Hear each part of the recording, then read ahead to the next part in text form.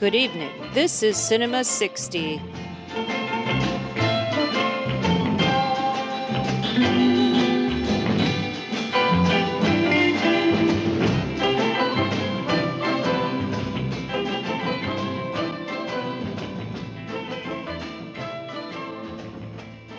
You see, I'm really an actress. At the moment, there's nothing but Daryl Zanuck would like me to sign a contract. But contract is death for an artist, don't you think? Hi, Jenna. Hi, Bart. You know who's one of the great Hollywood stars that I've never thought a whole lot about until these past couple weeks? Me? Not you. No. Sophia Loren. The same person. I never had anything against her, but I just thought she was your typical Hollywood star. Fine, did what she had to do, and it was easy to forget about her movies for the most part. Oh. It's also because I hadn't seen a lot of her Desika movies. But, you know, a lot of her Hollywood things, like, you know, Houseboat and Desire Under the Elms, like, they're not great. She's fine. But after watching 20, count them 20... movies of hers that she did in the 60s, I have a whole new appreciation for this lady. Good, I'm glad. I've always liked Sophia Loren. She's one of the few big Hollywood female stars who I've actually had a pretty decent appreciation for, because she is both hot and charming, and that's exactly how I like my women. Yeah, it's a good combination. I always kind of put her in the same category as like an Audrey Hepburn or something. And I'll tell you what, I like her a hell of a lot more than I like Audrey Hepburn. They're too different for me. I think they're way too different. They're very different, but if your main impression of Sophia Loren is having seen Arabesque many years ago, and she's wearing those Audrey Hepburn glasses in one scene. Yeah. I don't know, maybe that's my main association, but yeah, she's way better than that. She's so natural compared to Audrey. But I don't think we should get into too much analysis of Sophia just yet. I think we should go through every one of these movies and then at the end sort of give our overall impressions of what she's all about. Yeah, this is going to be a strange episode because if you've listened to our previous episodes where we focus on one actor or actress specifically, we usually are picking, I mean, if we can get the 7 movies in, you know, that seems to be kind of our max for one episode, because we don't want to sit here for 5 hours, even though when we're recording, we totally do sit here for 5 hours. But we usually, I mean, like for Anna Karina, we were like, Anna Karina and Godard, you know, like that's it. Like, we don't want to deal with all the other shit because there's way too many movies. But for Sophia Loren, Bart insisted that we watched 20. Gotta do them all. That we, you know, the whole Pokemon thing you're always talking about. Gotta catch all the Sophias, which I mean was interesting. It was absolutely interesting, and we kind of divided and conquered this. So sort of sadly for me, because I feel like there were things that Bart watched that even though he was like they're really not very good, I still kind of want to watch. So I might have to go back and just actually catch them all Pokemon style. But well, I'm gonna listen to what you say about some of these things and then decide if I want to go back and watch them. But yeah, and then we'll focus on the ones that we liked, or the ones that we think are very important to her career. And hopefully by the end of this, you'll at least have the same appreciation for her that we've discovered, or Bart at least discovered. I always liked her. I always thought she was good. If we start at the beginning, which I don't have much information about, do you have any like early childhood stuff that you want to share about Sophia Loren? I know that's not her real name. Yeah, I think you mean Sofia Villani Ciccolone. Born in 1934, she grew up near Naples with only her mother. She had a sort of an absentee father who I think had another family and did not want to leave them. And Sophia only met her father 3 times in his life, and the last time was on his deathbed, where she claims she forgave him and had no ill will, but it definitely shaped the rest of her life and gave her a self-proclaimed father complex. But yeah, she grew up in extreme poverty. Her mother was at one point herself an aspiring actress, and then kind of got screwed. And so yeah, Sophia ended up kind of inheriting, I think, that desire, because in interviews she says that the only thing that she ever wanted was to be an actress. It wasn't that it was specifically a calling, but it was I mean, I would say in a way it clearly is a calling, and yet she never seems to talk about it as something she felt compelled to do as much as something that she did for survival because she thought that this was the only way to become somebody and to sort of prove her worth in a world that otherwise was not terribly kind, it seems. So she loved her mother. She had a good, she had good things. She wasn't miserable. She's a Napolitano, just like me. I know that much. Are you? Yeah. Oh, there you go. I mean, not from Naples itself, but from outside Naples, which I think is true for Sophia as well. And in any movie where she's not playing some other nationality, she's never just Italian. She's always from Naples. You got to represent. Yeah. Yeah, and so, she was attractive always. In her autobiography, she claims that she was called Toothpick or something because she had skinny legs, but she was in beauty pageants growing up as a teenager until she then enrolled in the Centro Sperimentale di Cinematografia, this film school in Italy, and she worked her way up through that to bit parts and eventually got one leading role in 1953's Aida. From there, she managed to meet up with De Sica, who cast her in The Gold of Naples in 1954. And then that same year, she also starred in Too Bad She's Bad with Marcello Mastroianni, which is a movie I would wholeheartedly recommend. It's really cute and charming. Yeah, that's a fun movie. 1954 seems to be the year that Sophia Loren really became the star that she is. Her relationship with De Sica, who directed The Gold of Naples, just went on and on for years. And we're going to see, as we progress in this episode, that a lot of her best roles are movies directed by De Sica. And so I think they did 8 or so movies together, depending on how you want to count cameos and anthology films. But and then Marcello Mastroianni, like, is her most famous and popular leading man. They were in 13 or so movies together. Yeah, over the span of 20 years too. Right. Well, no, more than that, because Ready to Wear was in the 90s, right? And they sort of reenact the famous scene from Yesterday, Today, and Tomorrow in that movie. Right. Updated for age. Yeah.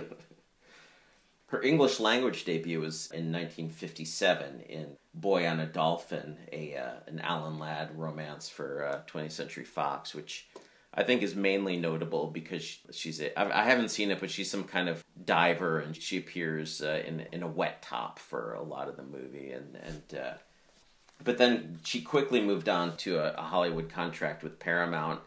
The year after that, 58, Desire Under the Elms might have been the first Paramount movie she did. And so, like, well into the 60s, she's still, like, doing these Hollywood movies for Paramount, and a few of the first ones we're going to talk about now are part of her Paramount contract. And they're sort of fluffy Hollywood movies that maybe aren't great movies, but they don't really do a disservice to her. She actually shines, and at least the ones I watched. You'll have to tell me about the ones you watched. But her first movie in 1960, the first one to be released in 1960, was Heller in Pink Tights.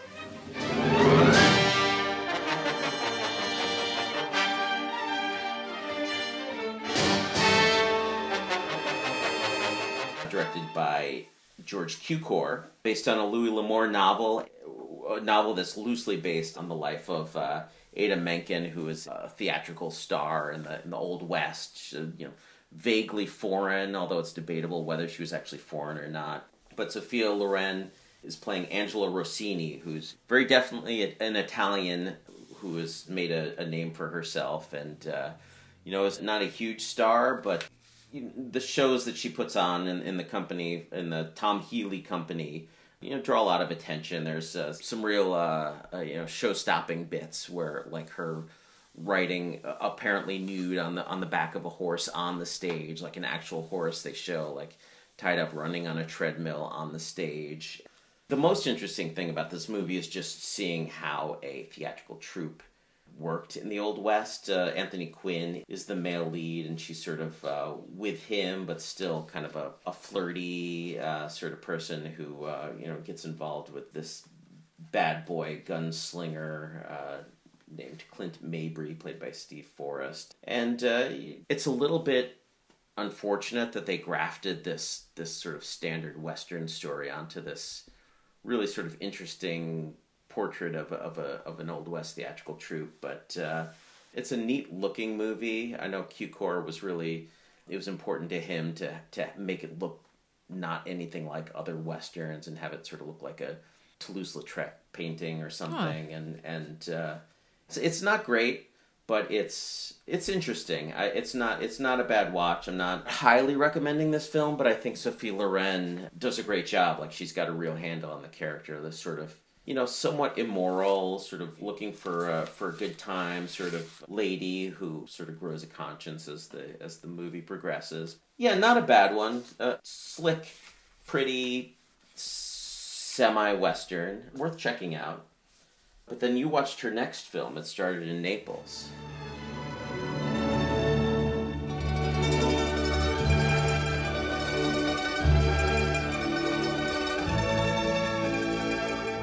Yeah, well, I didn't luck out so much with It Started in Naples. Directed by Melville Shavelson, who came from the world of Bob Hope and ended up as a director. This one is starring Clark Gable, who, yes, in 1960, starring Clark Gable, who then died later that year at the age of 59. So this was his last color movie, I guess. He is playing an American who comes to Napoli to settle the estate of his late brother, who, unbeknownst to him, had basically an entire second family over in Italy that he never told anybody about, including his wife, who he was separated from but not divorced from. So fairly scandalous. And the young boy who is his son is a 8-year-old boy named Nando, who legally he has to now take back to the States under his care. But the boy doesn't want to go because he's living with his Aunt Lucia, who's Sophia Loren. And she doesn't really want him to go either. They know each other, and he's a strange old American. And so Lucia tries to impress how much she is fit to take care of this boy. But it all sort of unravels because, you know, Gable eventually learns that not only is she broke, but she's a nightclub dancer, singer, which is, you know, heavily implied a stripper without the nudity. And yeah, so I mean, the whole thing is just basically Clark Gable trying to win his brother's son over in order to bring him back to the States and talk up how great the States is and how better his life would be. And this little boy who's your typical kind of image of Naples, which I say as when I lived in Italy briefly as a teenager myself. I did an exchange thing, and I was living in just outside of Rome. And I remember the family telling me, like, you don't want to go to Naples. Like, they'll steal the necklace off of your neck if you go down there. Like, everyone was super down on Naples. And you definitely... That was my experience in Italy, too. It's like, don't go to the South at all. You don't want to go there. Oh, yeah. And everyone's super down on it. And then you go to the South and they're like, we're the best. And you're like, oh, I get it. So... It's totally, you know, the sort of the cliche of Naples when I say that. I mean, the Italian cliche of it. And so, you know, and he's sitting there conning people out of money, basically. This little 8-year-old is pretty smooth. But yeah, I mean, this was meant to be comedy, but it's a complete dead fish of a movie. Gable is way too old and way too tired just to play this role without coming across as just like he's just like this severe humorless creep.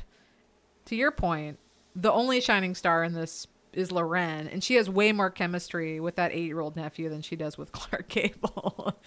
There's actually, like, the only thing that made me laugh is when she's trying to, you know, put this boy in his place, and he gives her a bunch of talk back, and then they have like a sweet moment, and then they end the whole scene screaming at each other and walking out of 2 different door kind of stuff. It's cliche, but it was genuinely cute and amusing. So it thinks it's being charming, and it's just weird. You know, he was 60 and she was 26 or something, or he was 59.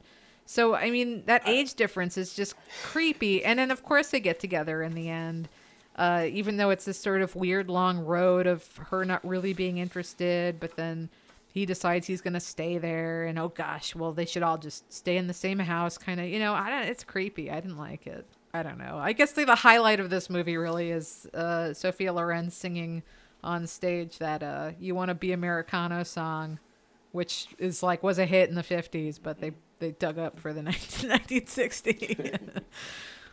And then you watch The Millionaires.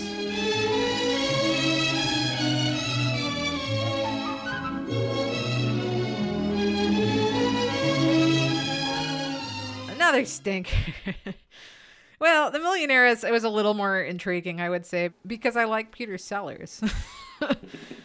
Even when he's doing racist caricatures. Yeah, unfortunately, the script. The Millionaires was directed by Anthony Asquith, and it's based on a George Bernard Shaw play. Yeah, I mean, again, Peter Sellers and Sophia Loren, two pretty solid comedians in their own right. I mean, Sellers being a genius, comedic genius, quite frankly, and Loren just being someone who has great comedic timing, and surprisingly, whenever she's in a comedy, I always find her to be the most engaging aspect of it, especially when it's a stinker like this. And even she outshines Peter Sellers in this because he's doing this unfortunate Apu from The Simpsons accent. I mean, at least he doesn't brown up or anything, but that's like, I'm splitting hairs for something that's already just really cringeworthy and awful and a bummer. And it takes you out of it. It ruins it because there's no reason for him to be Indian except for that it's meant to be funny, probably. This one, okay, it's about Epifania Onisante de Pereira. She's meant to be a millionairess so that she has a crazy name. Her father dies and says that she gets all the money, but she can only marry a man if he can turn 500 pounds into 15,000 pounds within 3 months.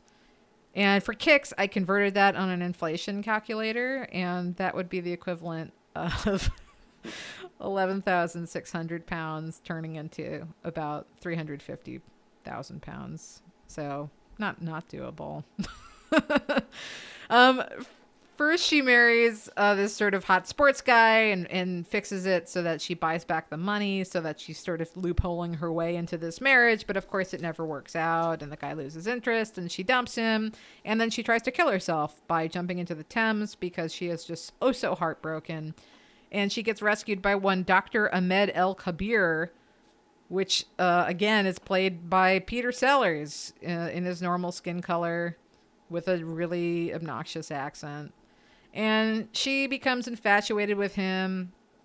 And I will say at least the character, beyond his accent, which is meant to be funny, the character is pretty straightforward. He's not a fool. He's actually the only one who isn't a fool in the whole movie. He's a straight man. So, I mean, it could have been worse, but it's still pretty bad.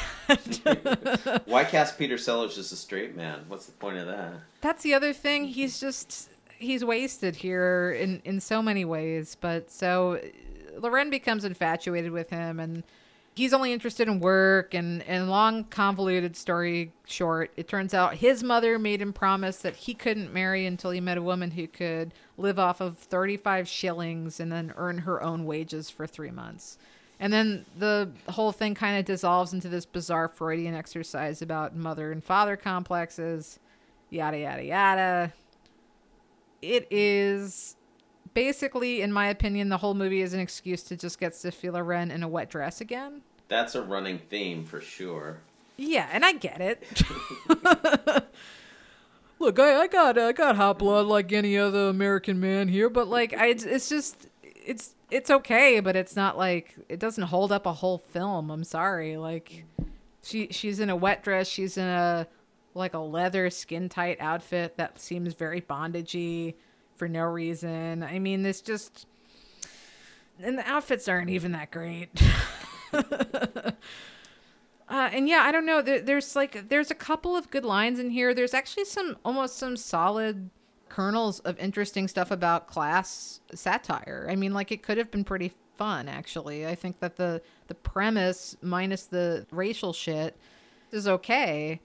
But they just essentially go for the lowest hanging fruit consistently and then miscast Sellers, and it's just a big nothing. It just doesn't go anywhere.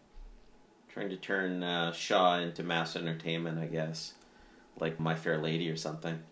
I mean, at least Loren, I would say that she's charming and she does a great job. She goes from being this sort of hysterical to conniving to then, working hard, she could, like, of course, she's in a pasta factory and earns her wages for 3 months to prove herself, that kind of stuff.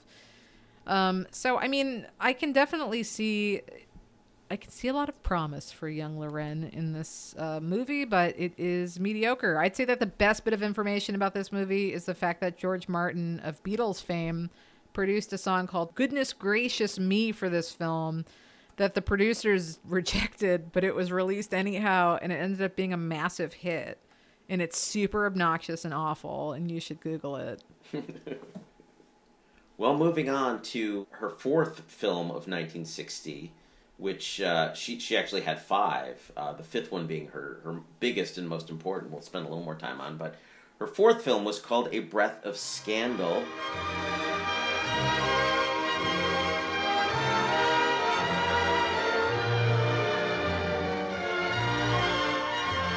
Another Paramount Hollywood type film. She plays an Austrian princess who, loves to sort of play games and pretend she's not a princess and go and shoot people with arrows for fun and seduce sexy American businessmen by falling off her horse, quote unquote, accidentally.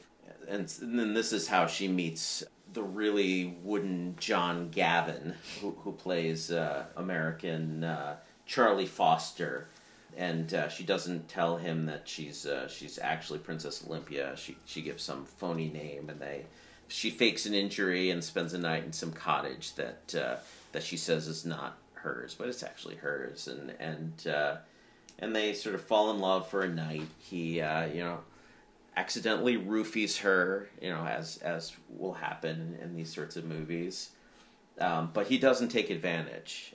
You'll be happy to know. And the next day she runs away, and he's wants to find her again, and he's actually seeking out her father, Prince Philip, to invest in some business proposition of his, and he accidentally runs into Princess Olympia at the ball, and she's very embarrassed and wants him to go away and pretend he doesn't know her, and all sorts of comic and romantic things happen as a result of that. Her father is played by Maurice Chevalier, so he gets to do his ha thing a lot, and it's charming. He even gets to sing the title track in just a this non-musical film. He just sort of bursts into song and sings a breath of scandal when he's off to meet his mistress, who he just has for show, but doesn't actually sleep with her because love is a real thing in this movie, and that's what Sophia Loren learns from John Gavin is that in America we have our priorities and we believe in love, and I don't want you to become queen, and I don't want to be your guy on the side. I need you to marry me, and lame. Yeah. Sophia Loren is actually quite charming in this, and she does a good job of going back and forth between very playful, anti-establishment Princess Olympia, who does whatever she wants, to being this I know I have to fill this role as princess, so I'm going to do what my parents say, sort of thing, and it's not her fault that this movie is kind of a dud. It's not even, if you're into princess romances, it's good enough. It's not exactly a Roman holiday clone, but it's a story of this princess who learns that the American way is way better than the European aristocratic way, and you just have to, fall in love with a hunky American, and that's your life. And that's all you need to do as a woman. But John Gavin is certainly no Gregory Peck, although I'm far more charmed by Sophia Loren than Audrey Hepburn, as I've already stated in this episode. Do you just have it out for John Gavin because of OSS 117? I do. He's terrible in that. And I have it out for Audrey Hepburn because of Two for the Road. And, all those other movies she made.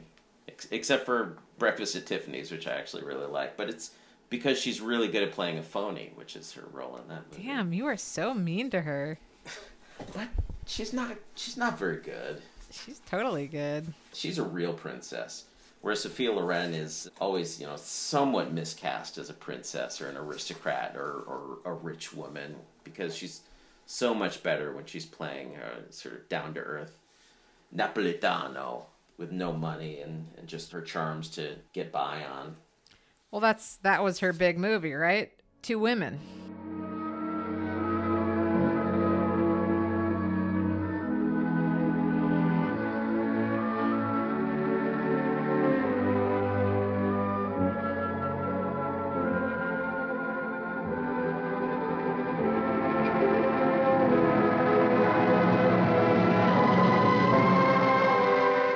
Yeah, so her final film of 1960 was the one that won her an Oscar, the first time a performance in a foreign film resulted in an Oscar for somebody. Two Women, La Chochiara. Maybe you could help me with that. It's meant to be like women from a specific countryside, basically. Well, in this movie, she's a widow living with her 13-year-old daughter. Should we talk about Ponti before we get into this? Oh, yeah, we haven't mentioned Carlo Ponti. Yeah, well, I'll let you get into the juicy details, but Carlo Ponti is, sort of this major presence in Sophia Loren's life, sort of this Svengali who shaped her career and produced a whole bunch of her movies, 12 out of the 20 movies we're talking about today. She married him at one point, but what can you tell us about Carlo Ponti? Yeah, I think it's important to sort of mention him early on here because Ponti is kind of the looming unspoken figure that's going to hover over this entire episode. And their relationship was kind of scandalous to begin with, not just because of the 22-year age difference between the two of them, which is already a bit shocking, but he was already married for one. And in Italy, you could not get divorced. It was completely illegal. And so they had to go to Mexico and get your cliched Mexican divorce and marriage, which was still illegal, to the point that he had to go become French citizens with Loren and his first wife. All three of them had to become French citizens eventually so that they could legally get divorced and then remarry. But Ponti, when he met Loren, he was actually judging a beauty contest and he cast her in a small film role. And then 5 years later, he was divorcing his wife, who he had 2 kids with.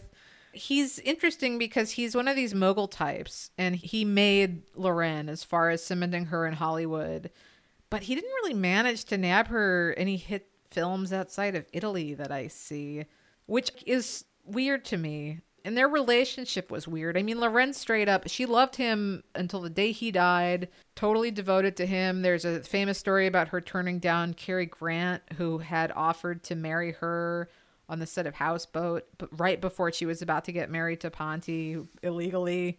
In her autobiography, she says that Grant would send her flowers all the time. And at one point, Ponti slapped her publicly across the face. And she said, quote, "Inside, I knew I had deserved it. And it was a gesture of love and all of this stuff." And she thought this was the confirmation she needed to know that she should marry Ponti instead of Cary Grant, which, I mean, I don't think her marriage to Cary Grant would have worked out either, but, it's your sort of typical, like Italian man kind of story, especially 1960s man. He hit me and it felt like a kiss kind of shit. She gets slapped in the face by every love interest that she ends up with in pretty much every one of these movies that we watched. And I wonder if that was something that Ponti insisted on. Oh, geez, I hope. I mean, I was kind of thinking that in a way, I understand her marriage to Ponti because he was a very smart move for her as far as cementing her career. I'm not trying to say that she was just trying to climb the ladder so much as, quite frankly, I mean, like women at the time, you had to make a strategic choice. And she loved him. She thought he was basically father, husband, lover, all of these things for her. That was her thing. She needed that. And she got it from him. And, they had 2 children. They remained married the whole time. But I'm also like, it probably wasn't too hard because she had a job where she got to kiss Marcello Mastroianni for decades. And all these other leading men. I mean, like, it's not a bad deal. Yeah, I don't know. He's a weirdo because I can't put him in that sort of Colonel Parker, Hal Wallace bag as much as I sort of want to, because he's been involved in so many outstanding movies. I mean, mainly Italian, but also French. I mean, like, he was involved in producing La Strada, Fellini's La Strada, Cleopatra from 5 to 7, Dr. Zhivago. He produced a lot for our boy Antonioni. So he wasn't tone deaf. Godard, he did a lot of Godard. Yeah, but then the movies that he chose for Loren just seemed very bleh.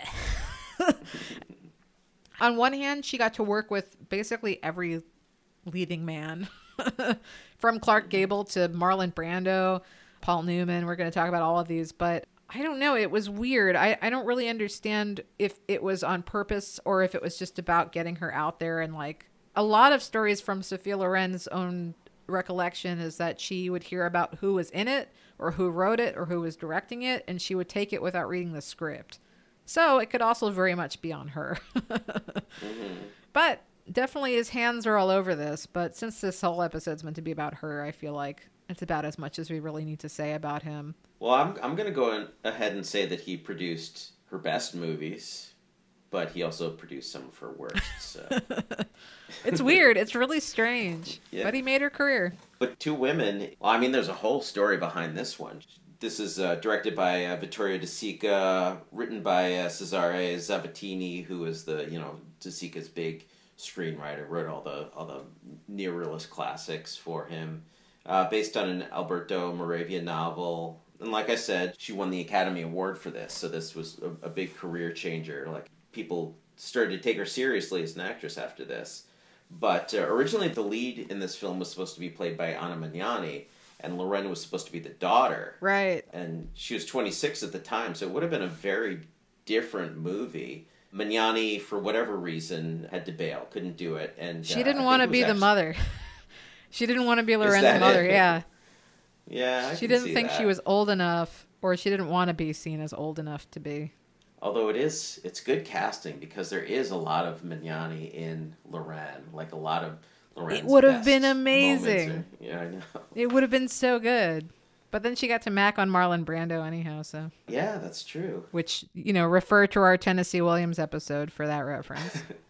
I don't think this movie would have been as hard-hitting with a 26-year-old daughter played by Sophia Loren. For those who don't know, we're going to have to spoil this one for you, but the big climactic moment in this film involves a gang rape of Sophia Loren and her 13-year-old daughter by a bunch of Moroccan gourmet. It's based on this thing that actually happened in the after this battle in Ciociara, Italy, sort of central Italy. These Moroccan soldiers went around just every Italian town, just raping and murdering everybody. So this is sort of inspired by that incident. And Moravia's novel is based on personal experiences of his, but it's a pretty shocking movie, especially for 1960. But yeah, the fact that it's such a young woman who this happens to in this is really, it's a little hard to take, honestly. It's pretty graphic for the time too. But anyway, Sophia Loren plays Cesira, who's the Roman shopkeeper who, towards the end of World War II, when the Allies are bombing Rome to defeat the fascists, she decides to go back. She's a widow, and she takes her daughter to the small town where she came from, like in the middle of nowhere in Ciociara.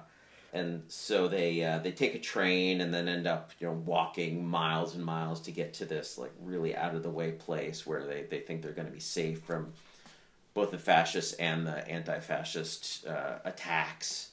And they aren't really. In their travels, they're already sort of being harassed by fascists, and later on they encounter the German, the Nazis who ask for water and food at their village, and end up just really taking advantage of them. I'm not a huge fan of this movie because it's one of these movies where it's just one bad thing after another happening to these people.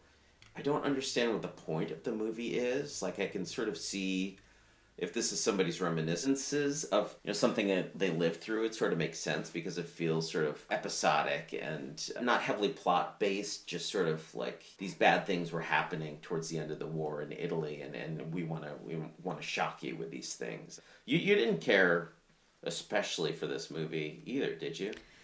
No, because it just has that it's manipulative. Flat out. It as you said, it sets everybody up to be miserable, and then they become miserable. And in that way, it's just, there's a level of predictability. You don't have to go in knowing that a rape will be the climax of misery in this, while still, that's what's going to happen. I mean, you don't know. I mean, again, like the way that this is it gets to that, I would say is arguably quite interesting. But then after all of it happens, it kind of even dissolves further, in my opinion, into a movie that just further piles on the guilt instead of actually dealing with true fallout. It just feels very contrived. But the one thing I really liked about this movie was this sort of contrast between the John Paul Belmondo's character, who I thought made a surprisingly convincing Bible nerd in this, as someone who is... Well, he's not a Bible nerd. He's a communist.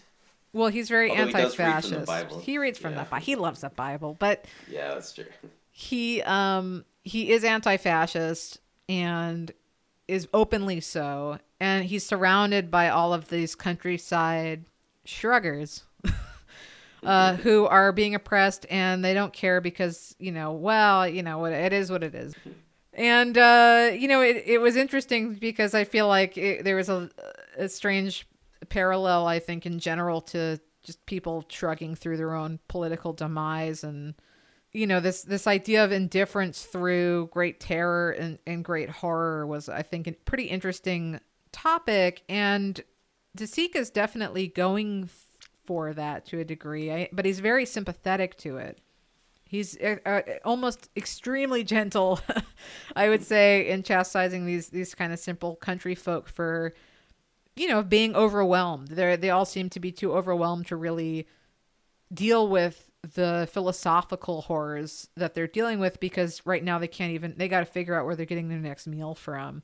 So, I mean, that's an interesting point and certainly worthwhile. And in some ways it kind of takes the blame off of Italy for fascism while still not fully absolving them of it, because they are passively engaging in it. And occasionally there's like one guy that's a loudmouth and really loves it. This was very much a movie about woe is the Italian citizen during World War II and the horrors that were done to them by either Allied or enemy forces. What I resented, though, about that is then they bring in this rape scene that feels racist. Whether or not it was based on truth, at no point do we hear anything about Moroccans that I remember. At no point do we see them. It just sort of, of course they're leaving. The mother and daughter are leaving after they think, everything's getting better. They go to a town and then they sleep in a church of all places, of course, and a bombed out church. And on this church, suddenly they close their eyes for what seems like a second, and she opens her eyes and there's this man in the corner smiling at her from the shadows, and it's really creepy. It's a well done scene in that it's harrowing without being leering. There's no nudity. It's creepy and it's effective, but I almost felt like it would have been more effective to have Americans or Germans or even Italians doing it if you have to do it. Yeah, I see that, but this true life event was the sort of impetus for the whole film, so I guess they had to include it. I mean, everyone's also in blackface, so it's certainly part of it, but it just felt out of place. You know what I mean? Like, it just comes out of nowhere. If we'd even seen some Moroccan soldiers at some point earlier than that scene, it might have seemed less like lightning from the blue. And then, of course, after this, the whole movie kind of dissolves in the last 20 minutes to this idea of like, oh, well, now she's ruined and everything's horrible. And, her just piling the guilt on her child, which, again, happened. It's not like that's not made up. And it is what it is. But it's, I don't know. I felt like at that point, maybe if they had spent more time, because this child goes from being the most like innocent flower summer child to being like an immediate horror wannabe who is flirting only with sin and stepping out with boys late at night. And it's like really bizarre for them to cram into the last 10 minutes of a movie. Like, if this had happened more in the middle, if they had focused way more on this as being a traumatic event that everyone now has to deal with the fallout of, I actually would have, I think, been completely okay with it. But as it is, it felt like a punctuation more than it felt like any sort of real meditation on the horrors of sexual violence and war crimes. Yeah, I mean, there's definitely an interesting theme running through where that's about like when you're little, you trust your parents to make the right decision, and we see Rosetta sort of gradually realizing that her mother is not making the right decisions, through no fault of her own. Shazira doesn't seem like an idiot for taking her daughter into the middle of nowhere. It seems like a smart move, and it seems like when they leave, it's at the right time. But her daughter's blind trust in her making the right decision is just sort of little by little ground away until this horrible scene in the church, and so you've also got this sort of loss of innocence theme that's fairly interesting if it had been like sort of consistently carried through the movie, where it's like parents will always try and protect the innocence of their children, for as long as possible, but children grow older, they can't be innocent forever.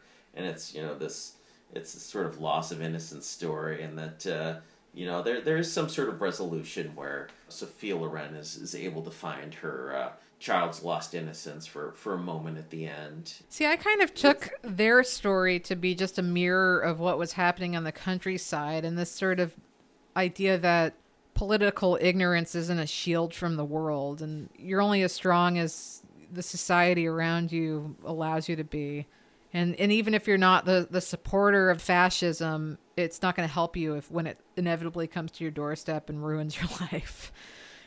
So I feel like this is kind of what annoyed me maybe about this rape scene, is that it felt more like a pain being inflicted on Loren than it did really dealing with what was happening with the girl. Because now Loren is sitting there weeping about her innocence is gone, like I'm ruined, she's ruined, like thrown in the trash. Which you could have had to a degree, but she kind of reacts like something was taken from her personally, which is to your point about, trying to protect your children and their innocence. But it felt like this parallel about, you knew that this is something you should be fighting, but you were too focused on yourself and your selfish pursuits. And it's not a bad thing. Like, Desika's not pointing a finger of blame, but he's also like, this is what happens. It felt flippant, I guess, maybe. Yeah, I mean, I would have to imagine that the Moravia novel that it's based on deals with all of these issues and has the time to explore them all, whereas, squeezing them all into this under 2-hour film is, maybe Zavattini wasn't totally successful there, especially since this movie is at its best in the same spots where all of these De Sica movies are at their best, when it's just dealing with the people. He's such a populist. Like, when you're spending time with these huge crowds of undereducated, impoverished people, these movies are at their best, just showing you this world and these people who populate it. Just all these little character actors that he's just filling the screen with all the time. Maybe he wasn't the right director. I mean, clearly he was the right director, because this movie got tons of attention. It was beloved by critics, and it was the big, it was the movie that made Loren's career, but it doesn't feel like the success that it once was seen as, viewing it from 2020. As you said before, Loren is at her best when she's playing these sort of blue-collar, scrappy characters, and even without her trying to crack jokes or put on her usual charm, she's absolutely the heart and soul of this entire film. She's the only character that you really get a full picture of. She's painted in shades of gray, which I think is the most intriguing part of this entire movie. She's one of the few characters that doesn't feel like a caricature. I can understand why she was praised, her specifically, whereas I think the movie is maybe not as good as I'd want it to be, but it's good. It's worth watching. And one big problem I have to mention is that she is gorgeous from beginning to end of this movie. Like, no matter what tragedy befalls her, like, she maybe will get a one little smudge of dirt on her cheek, but otherwise her makeup and hair is perfect the whole movie. And it is not the kind of movie where you should give your star that kind of star treatment. This is a gritty, rough, shocking movie, and you should allow your star to look like hell in it, and she never does. And later in the, we'll talk about other movies where she definitely allows herself to look terrible, but this movie would have really benefited from little less makeup on Sophia, maybe. See, but she has this very like nude makeup on this. She doesn't have like the mask. She has like some eyeliner, which I think is kind of the tell for sure. But funny enough, in Sophia Loren's career in general, there's like the Sophia with no makeup in like a really messed up wig. That like continually happens over and over again when she's doing a serious role, and I kind of love it. I don't know. I'm on the fence almost because I feel like she's just naturally beautiful. So it's like one of those like I just can't imagine someone like this would be in poverty for so long because she's too good looking. Yeah. That's also a theme for a lot of these movies, that she always banks on her looks, and it's, you know, works because it's Sophia Loren, but it's sort of a little bit too common of a theme in all of these movies that we watched, I think. And it undercuts her because otherwise she's killer. I want to say like you don't have to look at her to enjoy her, but like that's part of the enjoyment. Yeah. Well, and part of what's great about her is she has, you know, no shame about her body at all. She uses it. She uses everything she's got in you know, in every scene. There's no modesty whatsoever, and she, you know, she knows the effect that her looks and her body are having on people, on the audience, and the characters in her movies. And she's so natural about it that it's you can't really hold it against her, and she doesn't feel exploited. But maybe we should save that point for some of these later movies where she is actually playing a prostitute, because pretty much the rest of these movies, with a couple of exceptions, she's basically a prostitute. Well, not in El Cid. She is a very pure and righteous Christian woman. That's true. Which is, of course, our next movie, El Cid from 1961.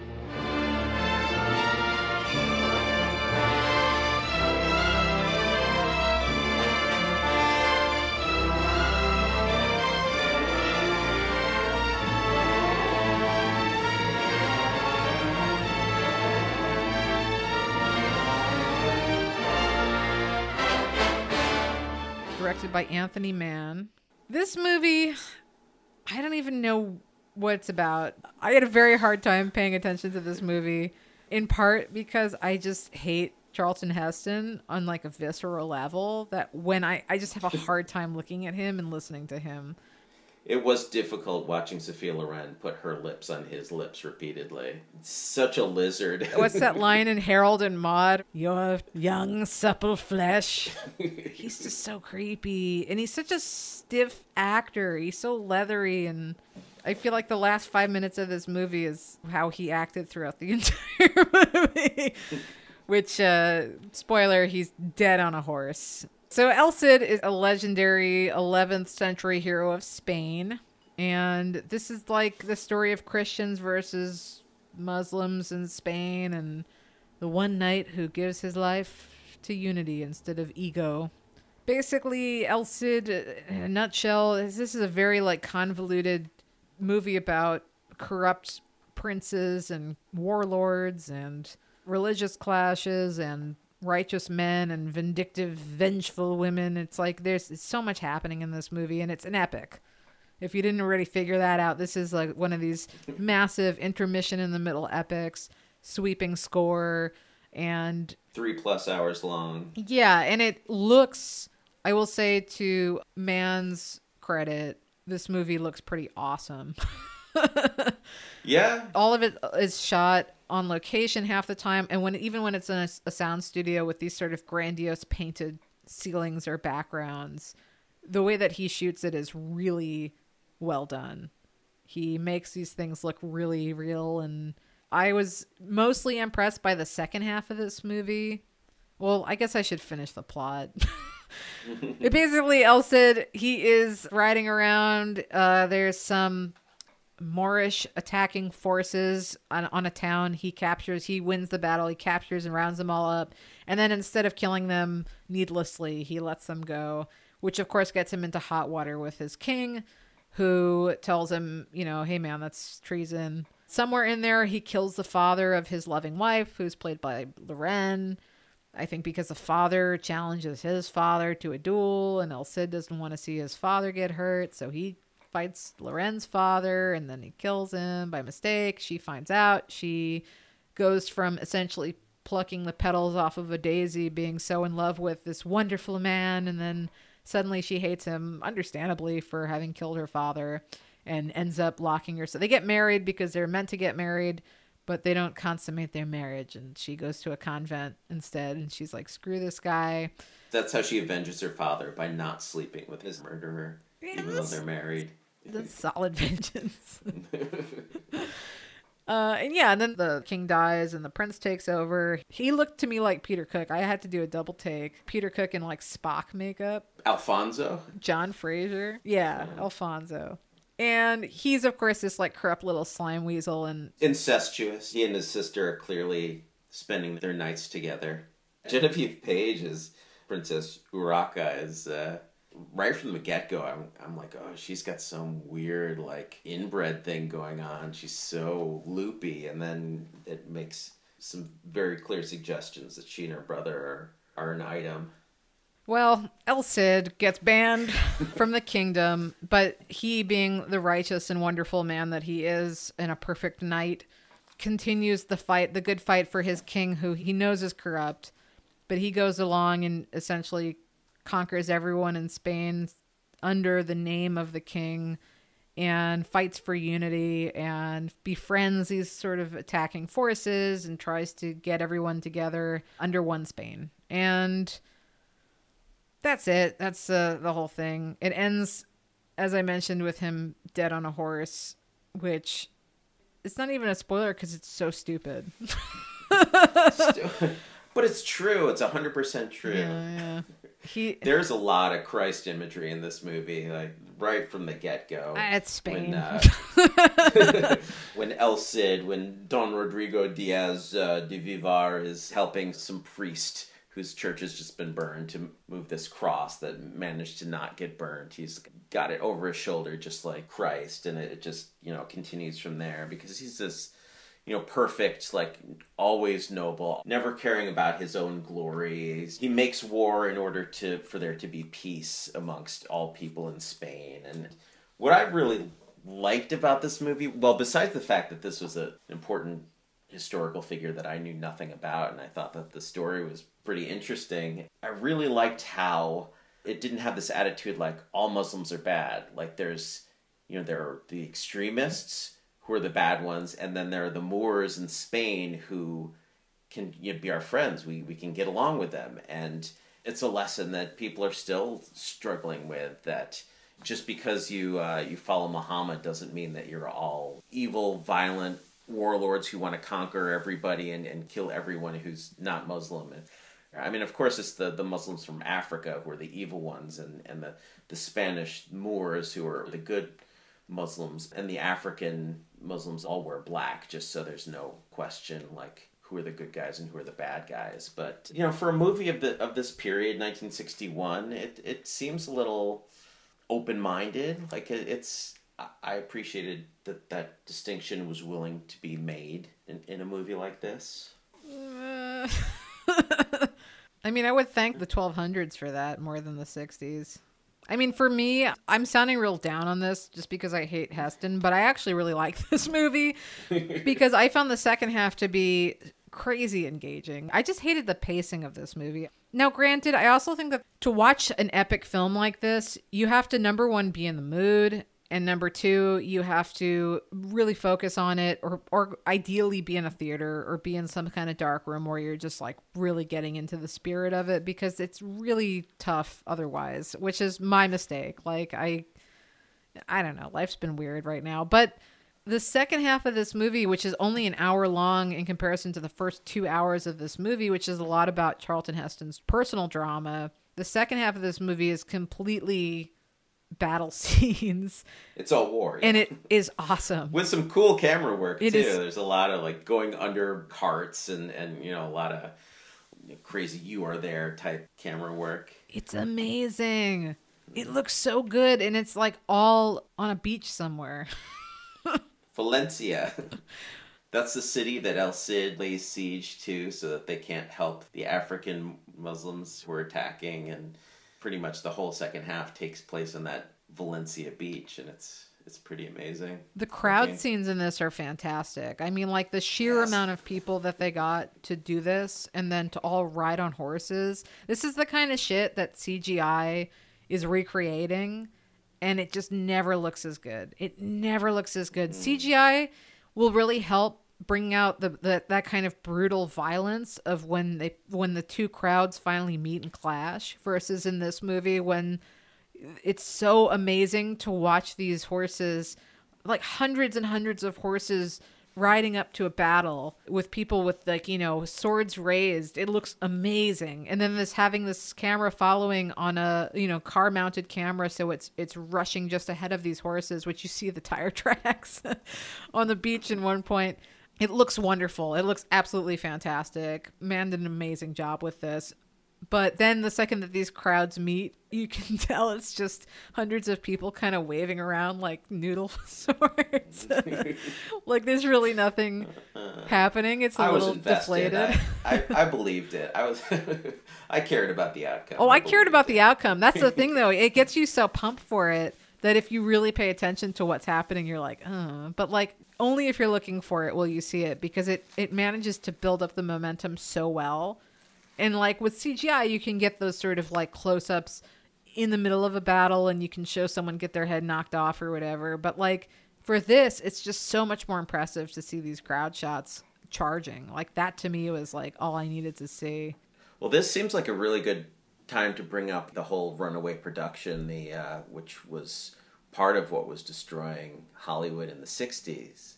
You know, people are demanding these spectacles if they were going to leave their house and not just sit in front of their TV. So Hollywood would, send their crews overseas because it was a whole lot cheaper to get hundreds and hundreds of extras. And although professional crew is a lot cheaper in Europe, and it's just a lot of the professionals in Hollywood were not getting enough work because a lot of these big productions were being shot overseas. And Sophia Loren, in a way, is sort of the queen of the runaway production. She was the biggest of the international stars, and so even when she's making Hollywood movies, they're usually shot overseas. You know, it started in Naples, was shot in Naples, and Breath of Scandal was shot in Vienna, and she's a big Hollywood star at this point, but she's also not shooting her movies in America. She's in a lot of these overseas runaway productions. So these spectacles got people to go to the movies, but it also was nails in the coffin of the Hollywood studio system, where all these professional filmmaking artisans were not getting enough work. Unfortunately, in El Cid, Sophia Loren, despite demanding that her role get beefed up and that they bring in extra writers to write more romantic scenes between her and Charlton Heston, she still kind of gets screwed over a bit in this movie. Like plot-wise, her character is important, but I mean, you were saying before that she was pulling petals off flowers at the beginning. He loves me not, sort of thing. Sort of ridiculously sappy romance, and then all of a sudden she hates this guy and doesn't want to have anything to do with him. And then, like at the halfway mark, there's things happen, and she's able to find her love for him again. And she's fine. She does what she has to do, but anybody really could have played this role. She didn't bring anything in particular to her role as Shamina in El Cid, which is unfortunate and also sort of typical of what happened to a whole lot of Hollywood stars in the 60s. Female stars. Yeah, she's really flat in this, unfortunately. And I think she does the best with what she has. In some ways, her love at the beginning is definitely changed than her love at the end. So I think there's something to be said for that. But at the end, basically what it comes down to is that despite how beautiful she isn't exciting when she just stands around being beautiful. Like Monica Vitti can do that, and she can get that across because she has just so much happening in her eyes. But Loren's spark for me lies in her charm and her playfulness, or when she's really digging deep and picking up that kind of tough exterior hiding a painful background kind of blue collar role, Like I think the only moment she has in this movie that I was impressed with her is when she is at El Cid's deathbed and he says he doesn't want to be saved by the doctor, or doesn't want to. There's like an arrow literally sticking out of him, and he says, "Leave the arrow in." And she's the one who gives the order to not remove the arrow, and she's intimidating when she does that. And I thought she did a good job with that, but she doesn't have enough to work with here, and the character is a plot device. It's not really a character. She gets more juicy scenes in the next film that I watched, which was Madame Sans-Gêne, or just Madame as it was released in the States.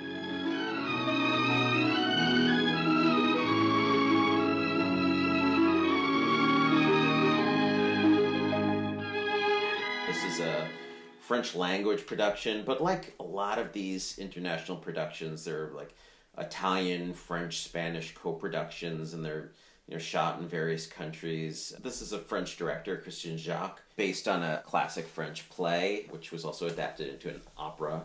But this is the one movie of the 20 that we watch, I think, where she's actually dubbed by someone else. Oh, really? Yeah, she's dubbed in French in this movie, and she's still a very lively presence in it. It's not a great movie. It's set during the French Revolution. It's sort of set in various periods of the French Revolution, from the beginning to the end, to the Napoleonic Wars. But at the beginning, she's just a laundress, and the Sergeant Lefebvre wants to put a cannon in her courtyard of her laundry shop. So he's got a good shot at Louis' army, and they sort of fall in love there. And Lefebvre is played by Robert Hossein, who's, for Cinema 60 followers, you would know him as two different villains in the OSS 117 series.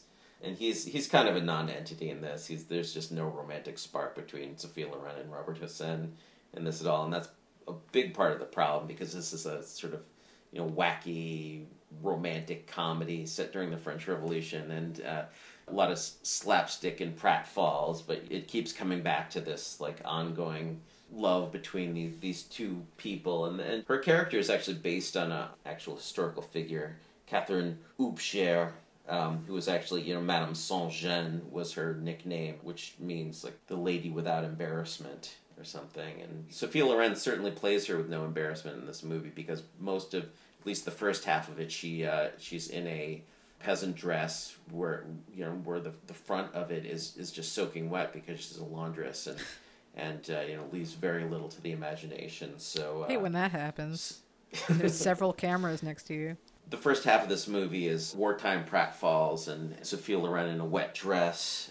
It actually picks up in the second half when she's actually married to Lefebvre, who's been promoted because he sort of accidentally defeats the king's army in a battle, because he's chasing after her because he thinks she's cheating on him, which she is. So he gets promoted, and it's years later in Napoleon's court during the Napoleonic Wars, and Napoleon wants to make Lefebvre the Duke of Danzig, because he's splitting up this kingdom that he's conquered. And Sophia Loren is invited to his court, and she just, not intentionally, but insults Napoleon's daughters and son, is clearly like out of place in this aristocratic court. And she points out that everybody there is actually, they once were, laborers just like her. So why should she be embarrassed? And so she sort of disgraces Lefebvre. So that's one really good scene that Loren has. Despite being dubbed into French, she's just really fun, like making a spectacle of herself at this ball and insulting Napoleon's family.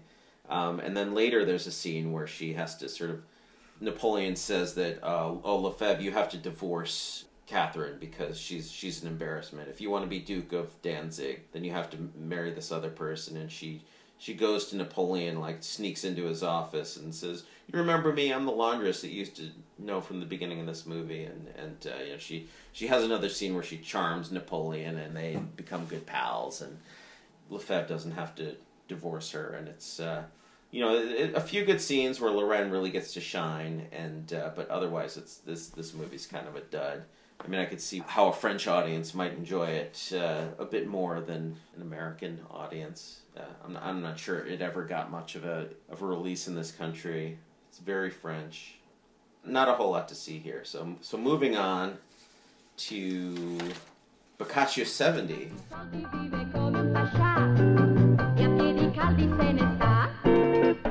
Soldi, ovvero papabraschi, ti danno donne, whisky, salute. which I know you've seen, but I watched it for this episode. It's one of these anthology movies that were so popular in the 60s, especially in the Italian film industry, where you get 4 different directors directing 45-minute short films that are collected together into a single film.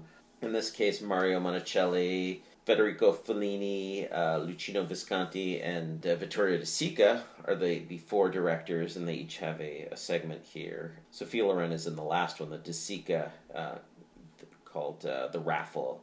Yeah, unfortunately, we can't talk about the Fellini one, which is easily the best one in this entire thing. I disagree, actually. Really? I thought that it went on for a bit too long. I mean, all of these all of these segments are kind of the sort of running theme is the commodification of a woman's body, and they all sort of deal with them in various ways. I actually thought the first one, the Monticelli, which was stylistically the least interesting, was just sort of a small, interesting movie about a young couple where the young woman has to hide her marriage because she'll lose her job because her company will only hire unmarried women because they don't want her to have to pay for maternity leave or something. But it's just a quiet, kind of subtle how it was, about the commodification of women. But the rest are very, in your face about how in any relationship with a man, a woman is a prostitute of some sort. But Sophia Loren is the star of the De Sica segment, also written by Cesare Zavattini.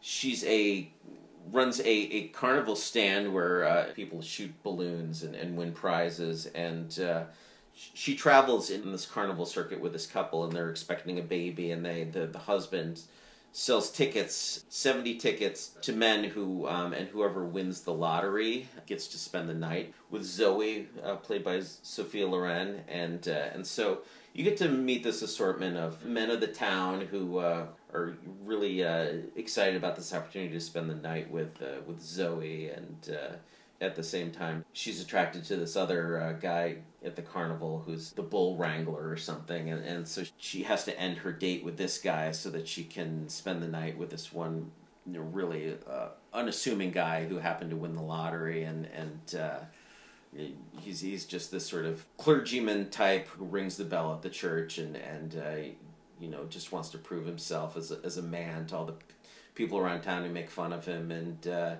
he wins the lottery to spend the night with her, and he goes to her trailer, and this other guy that Zoe's interested in sees him go in. And just another case of her, so she gets to be really charming and use her body in very seductive ways, and she gets to sing some songs and dance around a bit, and she's very charming in it, but in the end, she's just, this is one of her prostitute roles where she's for sale to the highest bidder, and she gets slapped by the bull wrangler. She ends up giving up all her money to this nebbish, and just so she's not embarrassed in front of her true love or whatever. And it's actually one of the weaker episodes in this anthology film, but Loren sells it, and actually seeing this community of men and how they interact with each other is, De Sica at his best, but it's just, kind of a minor thing. Probably a lot of Fellini fans will end up checking out Boccaccio 70 just because his segment in there is pretty famous. But then you watched The Condemned of Altona from the same year, 1962.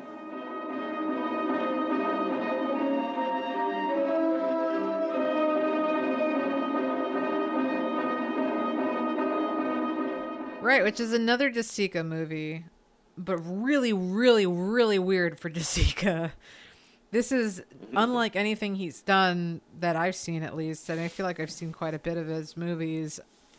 I don't even know I'm trying to sum this up because I'm the only one who watched this, and I really want Bart to watch this. Loren is good in this, but she's also not really the star of it. It's such a weird, complex movie. I'm going to try my best here. It is basically a simplified version of Sartre's play of the same name. And so you have Robert Wagner as Werner, and Joanna is Sophia Loren, and they're a married couple. And they are called to the mansion of Werner's father, Albrecht von Gerlach, who is played by Frederick March. And he is a shipbuilding magnate who only has 6 months to live, and he's trying to settle his estate. And the father needs an heir, and he actually would rather have his older son Franz be it, who's played by Maximilian Schell.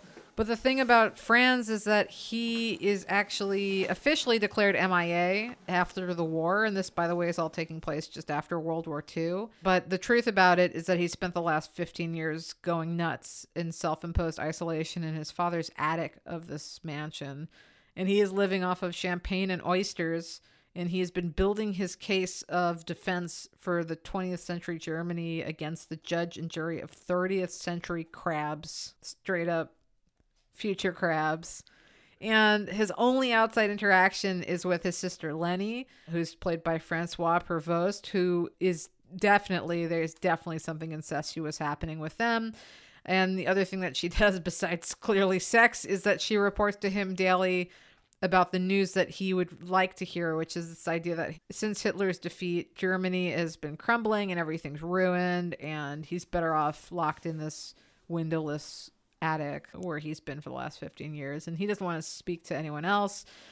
I haven't even gotten into the point of this movie yet. I'm telling this whole thing was so wild. But so Werner and Joanna have they've rejected Nazism of their childhoods, and meanwhile the father Albrecht is more sympathetic because having profited greatly off of the war and Germany's defeat, their name, Gerlach name, has now basically propped up the entirety of Hamburg as a shipbuilding capital of the world. Franz, meanwhile, is fervently obsessed with his guilt, and he is a fervent believer in his country, and he's also grappling with what he did during the war in order to prop up both all of these things under one roof of his mind. Joanna is trying to break through to Franz, in part because she would much rather have him take over than her husband Werner, who doesn't really want it. And so at first she's just trying to get Werner off the hook by trying to get Franz to step up to the plate. But then she quickly starts to kind of get her own morality disrupted by Franz's emotional craziness and complexity. And it gets even weirder from there. I had to go back and look over. I have not read this play or seen this play, the Sartre play. I know a bit about Sartre. This made me want to read way more Sartre than I have in the past, and really focus on it because I found this completely fascinating and really interesting and completely unlike anything that Sophia Loren has done, even though her character is unfortunately really more of a cipher for the things around her than she is, I guess, one of these main philosophical pillars, even though she's important, but she's also kind of like merged with Werner, except that the movie is even doing something that the play doesn't do. And there's a lot of these changes, but I mean, it's like, it's not even worth me going into and describing because it would take me way too long to get into this and way too long to get into the philosophy of it and to really dissect what this whole thing was about. And it's a challenging movie, but I 100% would recommend that you watch it if you can find it. Really interesting for De Sica, if for nothing else, the fact that he shoots it so unlike how he shoots anything else. To me, it looked like Bergman filtered through German expressionism with like dashes of neorealism. Like the camera whips around this. There's all of these weird scrawls on the wall, these drawings. There's a whole Brecht play in the middle that's staged and you get to watch half of it. I mean, like it's a really wild movie. And then it has this really kind of near-realist ending that's really depressing. Sartre depressing? No. Yeah, exactly.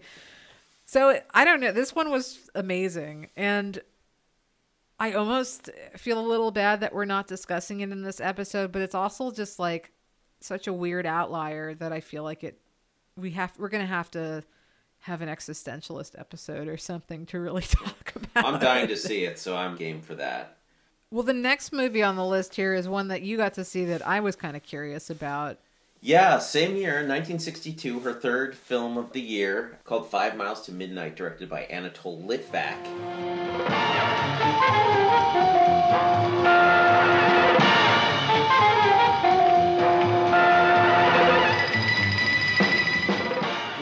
Kind of did a lot of big Hollywood movies, a little kind of second tier, but he did like The Snake Pit and Sorry, Wrong Number, and that's actually not a bad way to sum up this movie. It's sort of Snake Pit meets Sorry, Wrong Number. Sophia Loren plays Lisa. She's the Napolitano bride of Anthony Perkins, Robert Macklin, and they're living in Paris.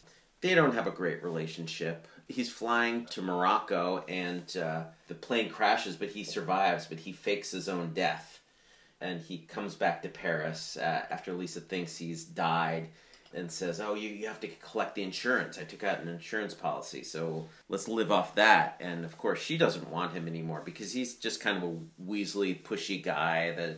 And she's got some stuff on the side. She's got a French boyfriend that he doesn't know about and is, always sort of suspects and is just, like, sort of fiercely jealous of anybody who might be spending time with his wife. It's sort of an oddball thriller that is not very well liked, and people say that both Perkins and Loren are miscast in this, but I think they're both great. Like, Perkins he's so good as this sort of weak bastard who is, like, still sort of sympathetic. Like, a lot of the movie he's just inside their apartment in Paris, like, having to hide when anybody comes to the door, and she has to pretend like he's not there, and you somehow, despite what a jerk he is, you still sort of are worried for him that he's going to get discovered, and I don't feel like there's anybody but Anthony Perkins that could have gotten away with that, really. And Loren, she's really just this sort of unhappy wife for the entire movie, and it's not playing to her strengths or what people think of as Loren's strengths, but I actually think she does a great job. She shows a lot of depth and shows some of her range. She gets to go a little mad at one point in this movie, and she's believable. Like, when she starts to lose it a bit in this movie, she sells it. The weakest part is Gig Young, who plays this sort of American in Paris who she takes up with a little bit after her husband, quote unquote, dies, and he's supposed to be the good guy, but he sort of stalks her and is so much less likable than Anthony Perkins in a way. But you're also supposed to see Gig Young as the hero. But I also sort of understand why this isn't a very well liked movie. It's sort of a thriller where nothing all that thrilling happens. You're sort of worried that the jerky husband that you don't want Sophia Loren to be with anymore is going to get discovered is actually still alive. But I think I've discovered that I'm a big fan of this genre. Like, only recently have I discovered that I really like the thriller that is actually a far-fetched wish fulfillment fantasy for the protagonist. And this whole movie sort of plays out like Sophia Loren's, like, guilty fantasy about not wanting to be with her husband anymore, and some sort of, like, crazy plan that where he could doesn't have to be around anymore, and just it's plot wise it doesn't make a whole lot of sense, but it is sort of just feverish, stylish, like, noir, like late noir with great jazz score, and some other movies I've watched recently, like The Chase from 1946 with Robert Cummings, or No Man of Her Own with Barbara Stanwyck from 1950, or The Scapegoat most recently from 1959 with Alec Guinness, or just this genre of this wish fulfillment fantasy thriller where there's not a whole lot of excitement, but there's a lot of crazy shit happening just to explore the psychology of the protagonist. So check this one out if you're looking for something a little different, a little unusual. Don't go in expecting a exciting thriller, and you might just like it. I thought you told me there were no noirs in the 60s. Well, I mean, the noir cycle was done, but there's still movies like this. See, we gotta do that noir episode. I'm telling you, throw Mickey 1 in there. Maybe this is a little different, but the following year, 1963, Loren rejoins Vittorio De Sica to make what I think is her best film of the 60s, Yesterday, Today, and Tomorrow.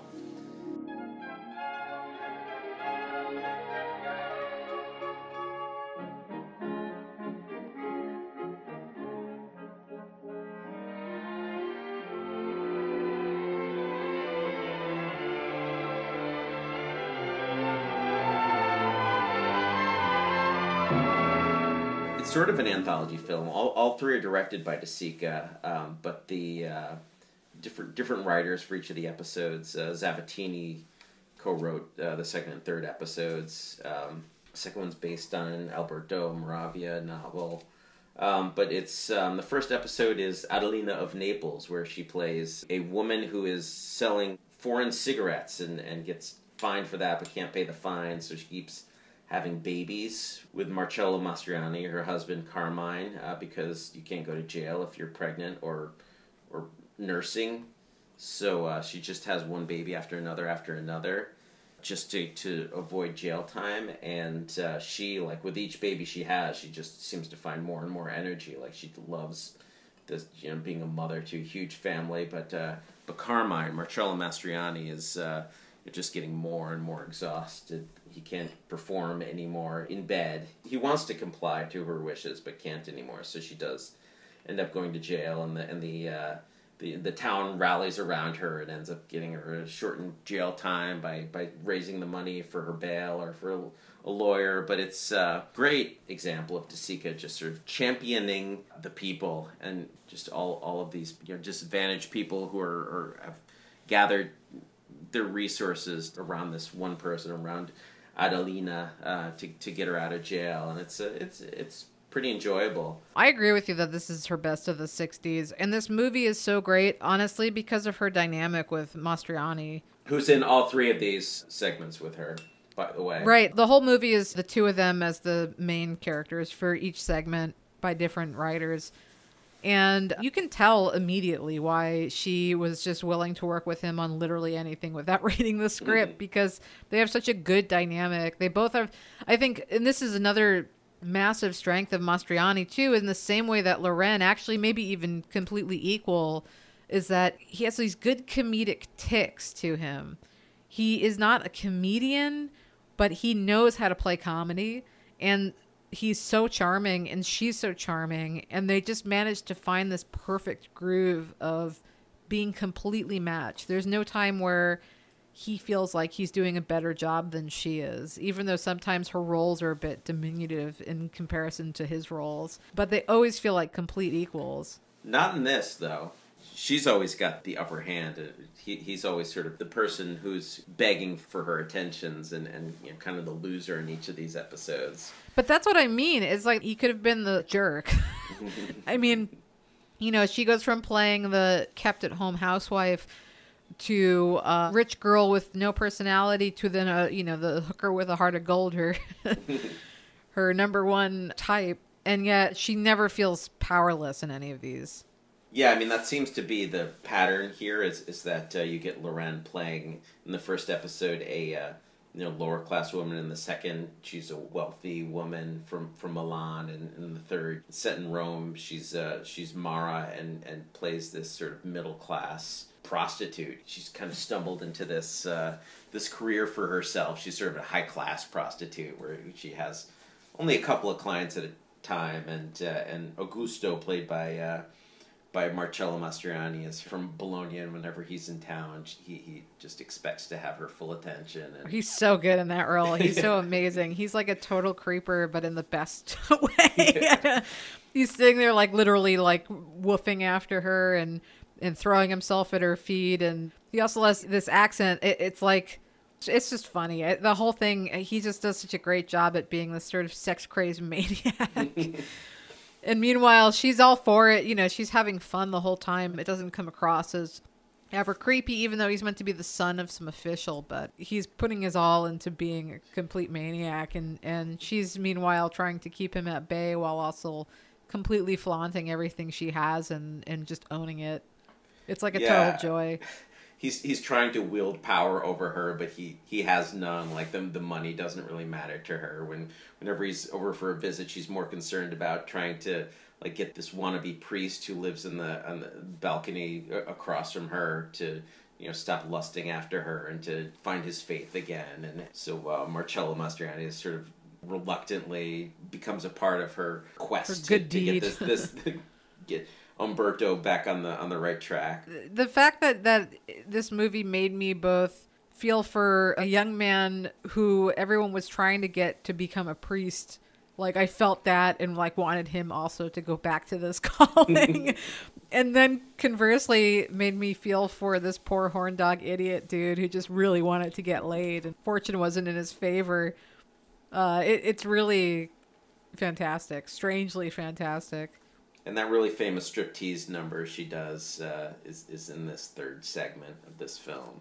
Which is also great. Yeah. With the stupid music and him acting like literally howling at her and like throwing off his disposable one-use tissues as the brand new, very exciting invention. And then, that's funny about the second movie. When I first watched this, I rewatched this for this podcast, but the first time I watched this, I thought that the second one was a bit ho-hum and not interesting. This time around, I really thought it was a lot funnier than I had ever given it credit for. I do like it. Compared to the first and third, it's not quite as enjoyable, but it is. There's a lot of great stuff in there. It's about Anna, played by Sophia Loren, is just this bored rich housewife who's got a number of lovers, and today she's gotten Renzo, this author, just intellectual guy played by Marcello Mastroianni, to be her company on a trip in a Rolls Royce. They're off to some getaway, and he's agreed to go with her because, of course, she's rich and beautiful, and who wouldn't want to spend time with her? But he slowly starts to realize that they have some kind of physical connection, but she's really just an awful person. And and being with her sort of goes against all of his principles, and there's a little bit of, she's a terrible driver, so she says, "Oh, you want to give it a shot?" And he's not used to driving a car that big, so they almost get in an accident, almost hit a kid, and there's a little fender bender, and she shows her true nature when she cares more about the damage that's done to her Rolls Royce than him at all, and it's pretty entertaining. I don't know how this can be based on a full Alberto Moravia novel, but saying it's the weakest of the three segments is not doing it enough justice, because it is pretty good. No, this time around, what really got me was every single time. At first, I think I might have dismissed it because I get tired of the bad women driver trope, which is just dumb. But this one, actually, I would say, I didn't realize the timing of every time she gets into an accident. And it's always after she said something along the lines of like, I'm just so insightful and I'm so open to being empathetic and learning. It's like some kind of some drivel about how misunderstood she is, and then she just slams into people like that. And of course, it's all of these like really silent, like you see everything from inside the car dashboard. So you see all these people on the street get out of their car, look to see if there's damage, like shoot her a dirty look, and then get back in their car. It's way funnier than I gave it credit for. And so then once it finally gets to the end, where it's about him swerving because this kid's in the road, and then she freaks out about the car, which of course earlier she was totally dismissing as whatever, but now that there's damage to it, she's freaking out.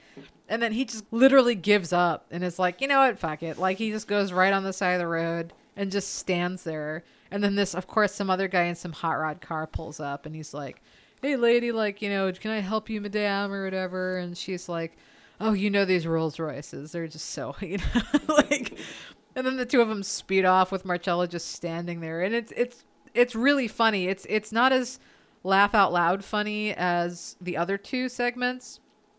The first one actually to me just feels almost like it's like a Disney film about pregnancy. But the third one makes me laugh out loud, but this middle one is subtly funny, and I didn't give it enough credit the first time around.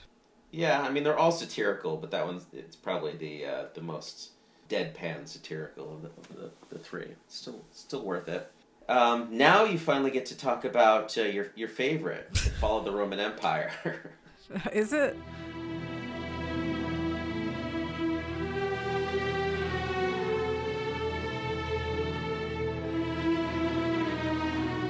I didn't dislike Fall of the Roman Empire, which I feel is like what you're setting me up for by calling it my favorite. Well, it's the one you were dreading talking about, so I thought... No, I was dreading El Cid, actually.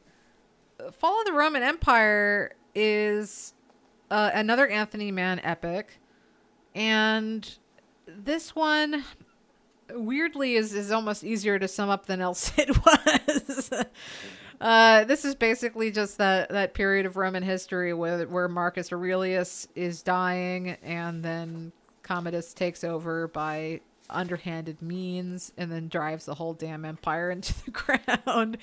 by sowing seeds of discord and distrust, and people lose their faith in the dream of Rome, and it's not the literal fall of Rome, but it is the beginning of the downfall of what hundreds of years later would be the end of Rome.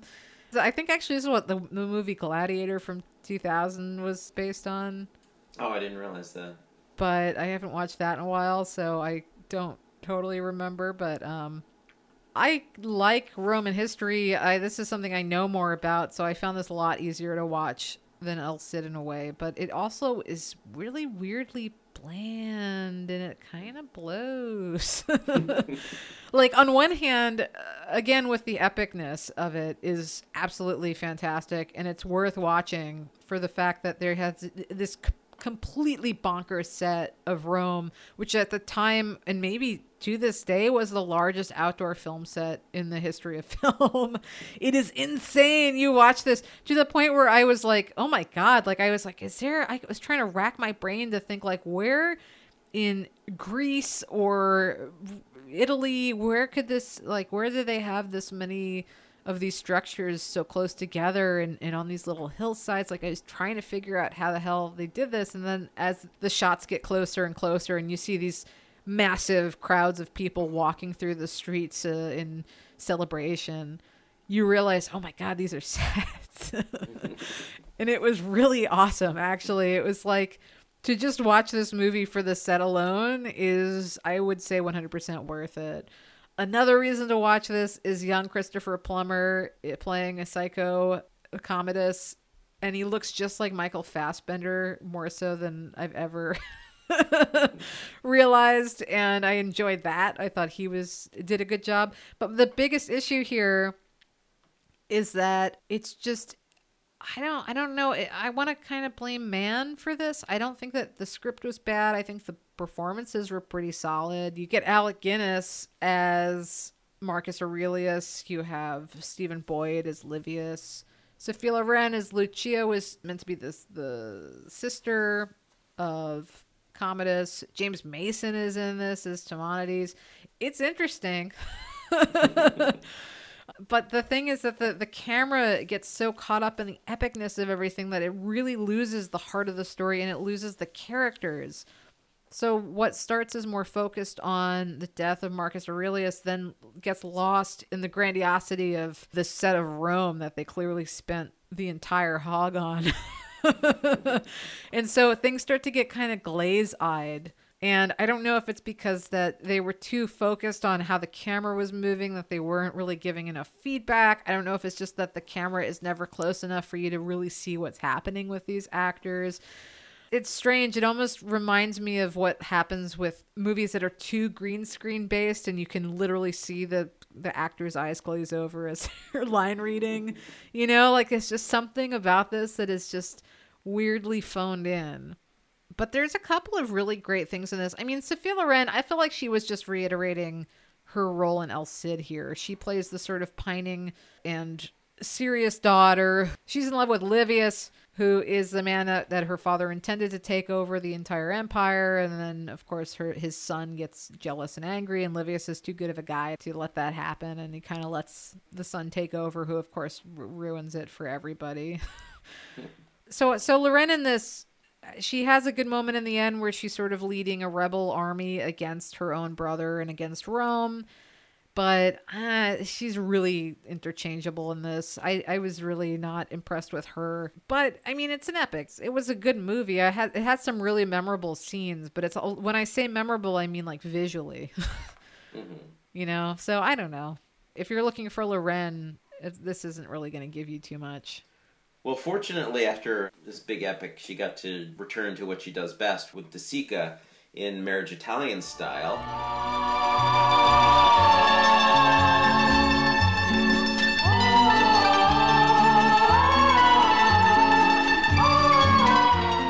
From the same year, 1964.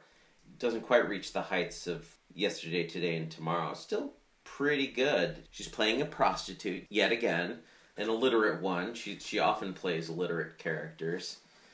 She has this long-running relationship with Don Dumi Soriano, who's this wealthy businessman, and Whenever he's in town, he looks her up. He goes to the brothel where she works. She's sort of his personal plaything, and their relationship sort of develops. And I guess because she met him when she was 17 or something, that she sort of developed a love for him. But he's never, despite this like long-lasting relationship, he actually brings her into his business, and she's running his stores, his grocery, his bakery, and they're basically married, but he refuses to actually marry her and give her his name. It's actually, there's an interesting structure to this film where the first half you sort of see everything from his perspective, and he doesn't seem like such a bad guy. I mean, he's a smarmy creep. Yeah, I mean, he's a smarmy creep who just, enjoys spending time with prostitutes and only cares about her when he's in town. But yeah, the second half you actually get from her perspective, and you see just what a creep he is, and how she's done so much for him and has been practically his wife, but he won't marry her. And it's more the structure of this film than anything that's really interesting, because there's sort of a twist at the halfway mark where everything you think is happening is different than what is actually happening. It's based on a play by Eduardo de Filippo, who also wrote the first segment in Yesterday, Today, and Tomorrow, where she's the eternally pregnant woman. Yeah, I mean, it's always fun to watch the dynamic between Loren and Mastroianni, like, no matter what. Like, he plays a particularly unlikable fellow in this movie. I think the key is when he's got a mustache, he's particularly slimy, and when he shaves it off, he's a little more likable. But he's definitely mustachioed in this one, and the whole movie sort of hinges on this paternity issue, where it got a little less interesting, but it also sort of speaks to the very Italianness of this movie, where she has some children that he didn't know about, and she reveals that one of them is his, and he's just. It drives him crazy. Like, she doesn't say which one, and he just needs to know, and it sort of drives the whole last third of this movie, and it gets a little, I got a little impatient with that part of it, but it also just made it seem that much more Italian. I remember this one being, that twist being really good and saving the whole movie for me, but the movie still being kind of bloated. Yeah, it's a little too long. Like, it takes a long time to make its point and get to where it's going, but it's good. I mean, Zavattini didn't have anything to do with this one, so maybe that's part of it. That's why it's not peak De Sica. But of all of the movies that come out called something Italian style, this is one of the few that actually I think deserves that title, in as far as referencing divorce Italian style. It does feel connected to that movie in its own way. And not just because of Mastroianni's mustache. It also has the most misleading poster. Yeah. Like, it seems like such a happy-go-lucky romantic movie, and Loren and Mastroianni have the worst relationship imaginable in this thing. Yeah, so now if you want to talk about Operation Crossbow from the next year, 1965...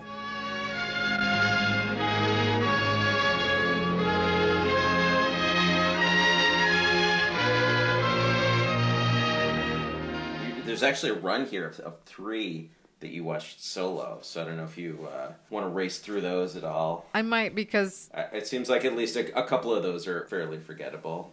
I mean, Operation Crossbow is definitely a slog, I'll have to say. I enjoy a good old embellished true war story as much as anyone else who's watched a Steven Spielberg movie, but... It just has a bizarre sense of pacing. All right, so Operation Crossbow. This is based on a true story about how Allied agents, the British agents, infiltrated the Nazi rocket complex in order to obtain their secrets and sabotage their plant from the inside. So it's not an uninteresting plot, but it spends a whole lot of time leading up to, well, do they have rockets? And it's like, yeah, we know they have rockets. Like, we're watching this in 1965. Like, we got it. Don't worry. World War II's ended. Like, we know the British are going to win this one. So there's, like, a lot of this bizarre intrigue buildup where there, like, absolutely doesn't need to be. But surprisingly, even though Loren has a pretty small bit part in this, and bafflingly has top billing, she's and is on the poster. She's in this for literally 10 minutes. That was probably Carlo Ponti's doing. He insisted that she get. That wouldn't surprise me. But yeah, the women in this movie actually have the best roles, weirdly, even though they're all completely off to the side. But you have Barbara Rudding is the German Nazi test pilot Hannah Reich, which is a rather mute role. I think she has maybe 2 or 3 lines of dialogue, but she gets a really exciting in the cockpit plane ride and then crash land that she's the only one who survives out of several men who die trying. And then Sophia Loren shows up midway in a small but pretty powerful role that kind of kicks up the tension and actually made me sit up and take notice more so than the rest of the film. I thought like, oh, okay, I got this. This is where this is going to go from here on out. And then it doesn't. But basically she is, these British agents are in there to pretend to be German scientists so that they get hired at this rocket plant that's top secret. She ends up being the wife of one of these men who are all missing in action. And so she shows up hearing that this man is at the hotel. Her husband's at the hotel. She shows up and then finds this British man who then tries to lie his way out of, you know, why he's in this room and why there's this framed photograph of her and her children. And, you know, eventually when some Nazi policemen come over and knock on the door, it becomes way tense because he has to lie and say that he is indeed her husband. And she suddenly realizes what's happening. And now she's sort of caught in this, you know, if I try and fight this, he'll kill me. But if I go along with it, I'm going to get killed by the government kind of thing. So I don't know if I won't totally spoil it. It's a good moment. It's probably the best moment of the movie. It's not a bad movie. It's just, it's more of a nationalistic romp than a thriller per se. But the spy stuff is fun, and I got an overall kick out of it. I think it's pretty well liked by World War II thriller fans in general. It's definitely more about the story of how it happened kind of film. Your run-of-the-mill kind of embellished but true story about war. The next one was Lady L.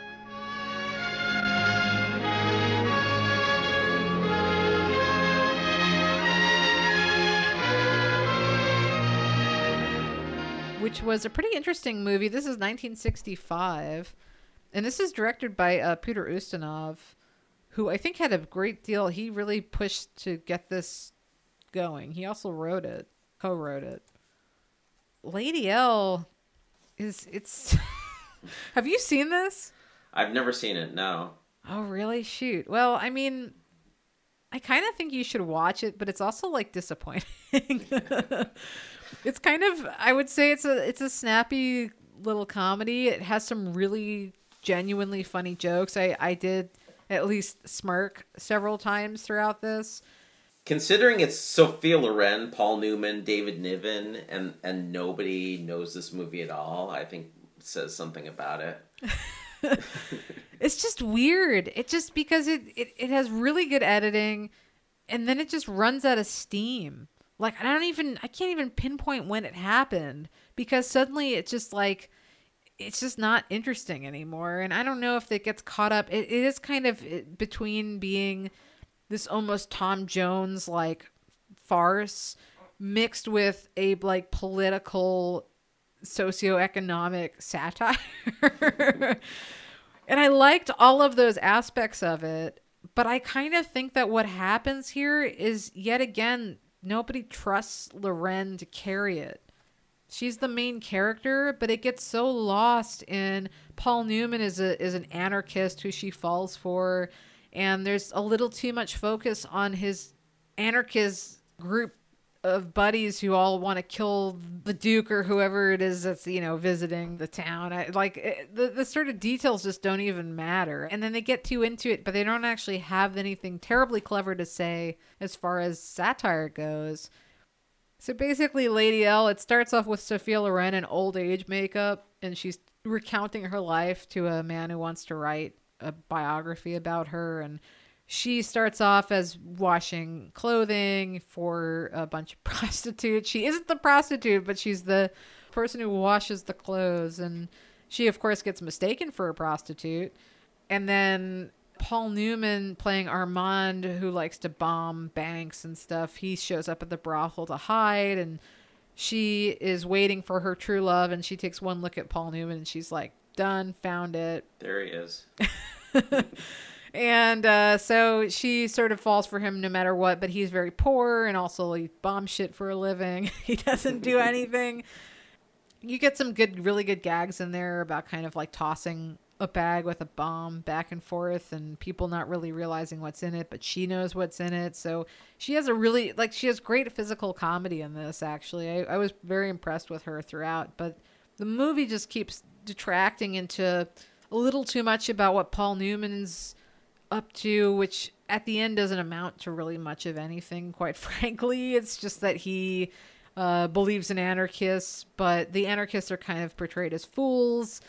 Then you get David Niven showing up as essentially the rich man who wants to marry a woman, but he wants her to be in love with somebody else so that the pressure's off and that he can spend all of his time sort of masochistically trying to win her over, which it doesn't really get explained other than it feels like it's just his kink.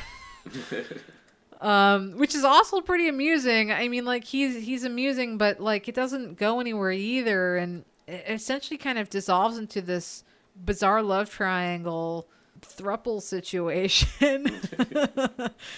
But it spends too much time on the men in this, and the fact that Sophia Loren's really kind of the only woman who has a lot of lines besides a couple of prostitutes in the beginning. I feel like so much of her life revolves around the men and her trying to keep Armand, even though he is basically trying to get himself killed as an anarchist, and then kind of falling for the consistency and the comfort that, you know, Niven is bringing. And then you throw in a couple of decent one-liners and again, good physical humor, but they just never give Lady L enough. I don't really know who she is at the end of the day, and I wish that she had gotten more of a Tom Jones kind of thing. I wish that they had focused way more on just who she was and what she wanted and what she needed, and less on these men who are pretty interchangeably boring, funny enough considering Paul Newman and David Niven, but I don't know. It wasn't bad. It was kind of interesting. I would say this one is worth checking out if it interests you whatsoever. I thought it might have been connected to Lola Montez somehow. Right. This woman talking about all her previous loves and adventures. And Peter Ustinov, of course, is in that one. But I guess not. I might skip this one. Sounds dull. Yeah. To me, it was like a 3-star movie. It's a solid watch. It just wasn't exciting. It wasn't great. Then the next one I thought was really bizarre for many reasons. This one's Judith.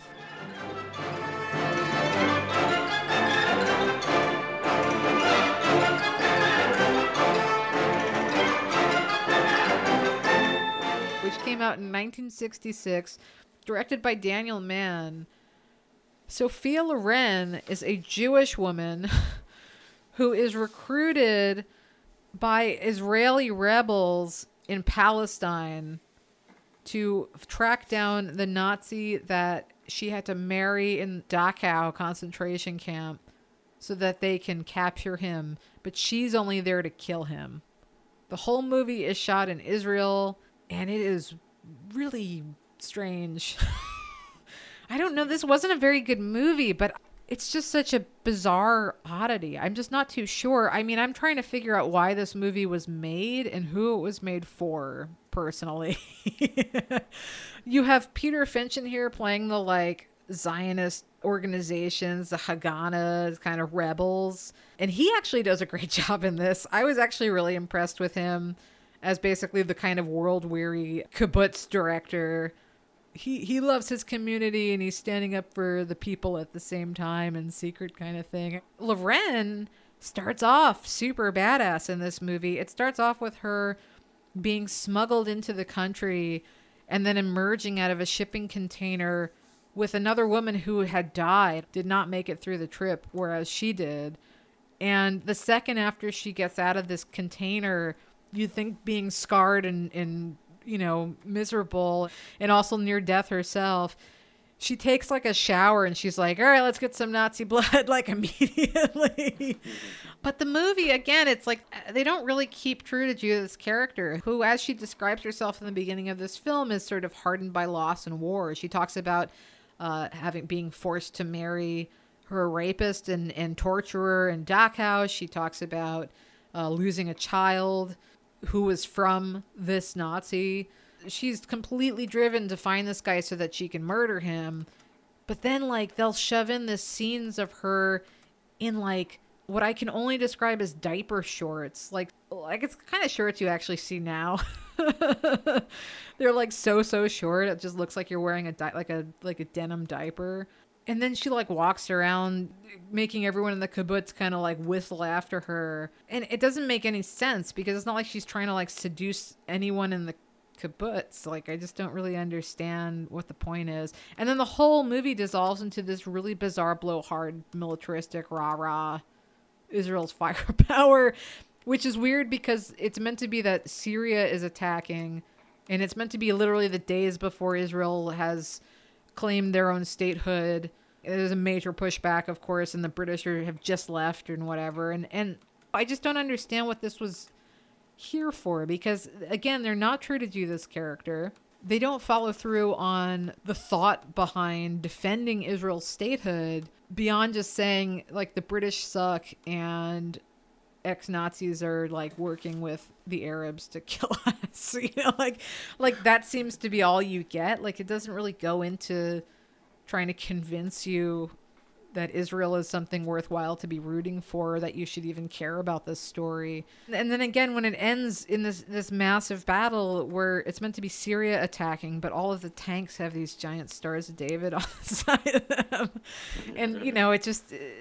Actually, so, I mean, interestingly, that you have Nicholas Roeg as second camera in this. So there is some kind of interesting shots of sneaking around... There's meant to be a scene where they're in Damascus. I'm pretty positive it's somewhere in Israel, but they're, you know, sort of slinking around these very narrow streets. That was really interesting. I enjoyed that. The battle stuff isn't bad. It just feels weird and unjustified. And then it also ends with this huge loose end that it doesn't wrap up, and it feels almost like they just ran out of their budget. So at this point, I'm just convinced that this was like some kind of like weird CIA propaganda that doesn't really do a good job of selling you on the propaganda of it. I mean, it's based on a novel, but like... Yeah, I saw that Lawrence Durrell wrote the story, but then the novel that it was based on wasn't published till 2012, so there's probably an interesting story behind the production of this movie, but there's not much written about it. Not that I can find. I mean, I'm sure there's got to be something somewhere, but yeah. And then, but reading what the novel was about, it seems way more interesting than the movie. So I don't know. I mean, I have to say this could have been a really good role for Loren, and it has some really good moments. If it wasn't so undercut by the fact that guys couldn't keep it in their pants and they like needed to put her in tight clothing, just to undercut her character, then you know, it could have been interesting at least. I mean, I'm amazed that this was, you know, made even in 1966. It's just a very strange film. Well, her follow-up the same year, Arabesque, was actually one of her bigger hits of the 60s.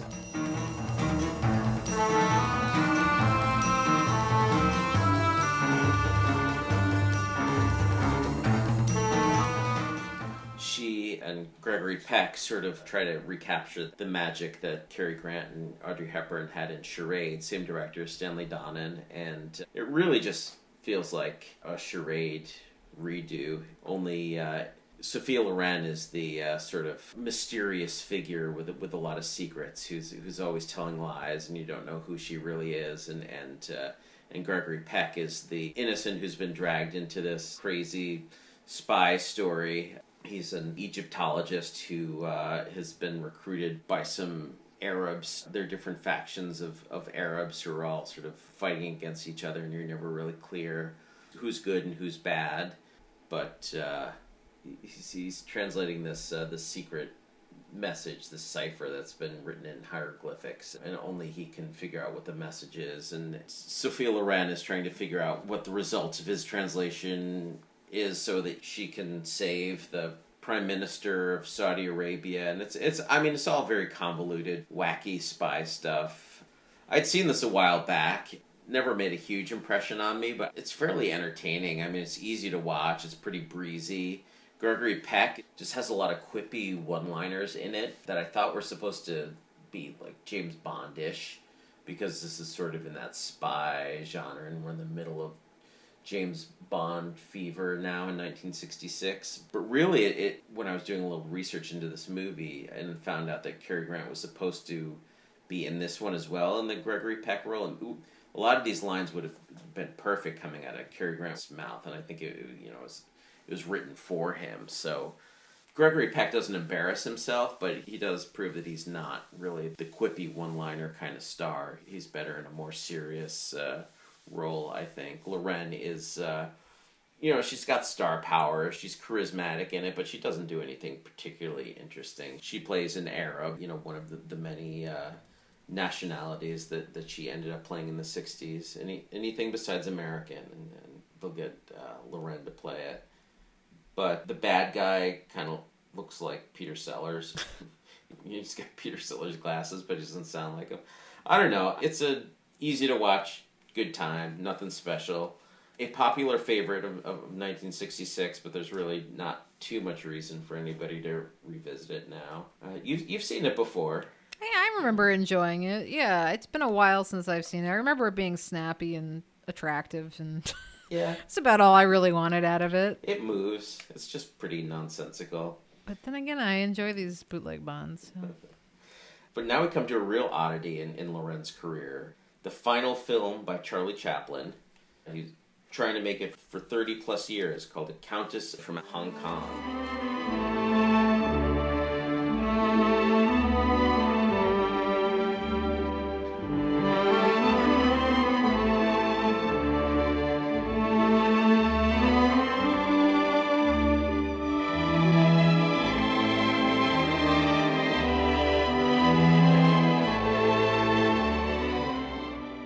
Made in 1967 with Sophia Loren and Marlon Brando.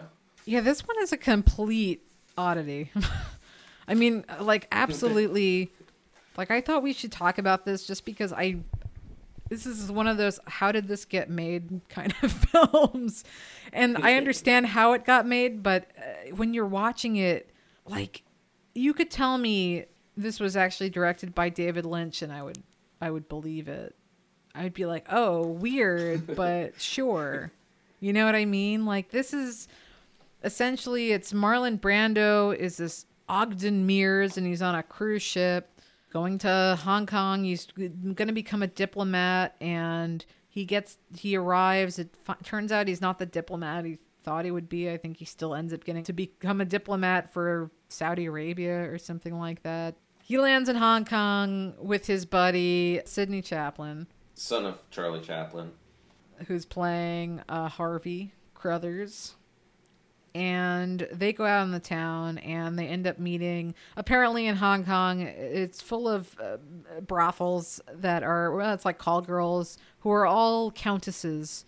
It's all countesses who have been kicked out of their countries and are now living in Hong Kong and working as call girls, or at least, maybe not flat out prostitutes, though it kind of feels like that's implied. Sophia Loren is Natasha. She's a countess from Russia, and she ends up sneaking aboard the yacht in Marlon Brando's room, and her dream is to just go to America. That's it. That's all she wants. She's like, we don't have to do anything, but I just got to get to America. Just let me stay in your room this whole time. And he's like, absolutely not, because he's a diplomat, he's married, all of the excuses. Is the plot even this movie, though? I don't know. There's enough plot in this movie for maybe a fairly amusing, 75-minute film, but at an hour 45, it just goes on and on and on and on. The story behind this movie, I actually think, is way more fascinating. There was a ton of drama behind the scenes. Never mind, it took Charlie Chaplin ages to get this thing made. He had been trying for decades and decades for this crummy story to get made. Yeah, it was supposed to be Paulette Goddard, and supposed to be his follow-up to Modern Times or something with her, and it never happened.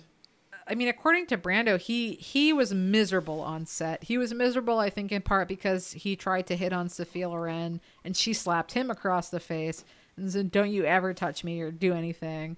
And then he apparently was not very friendly to her after that. And then he, I think, had the flu. He got sick multiple times.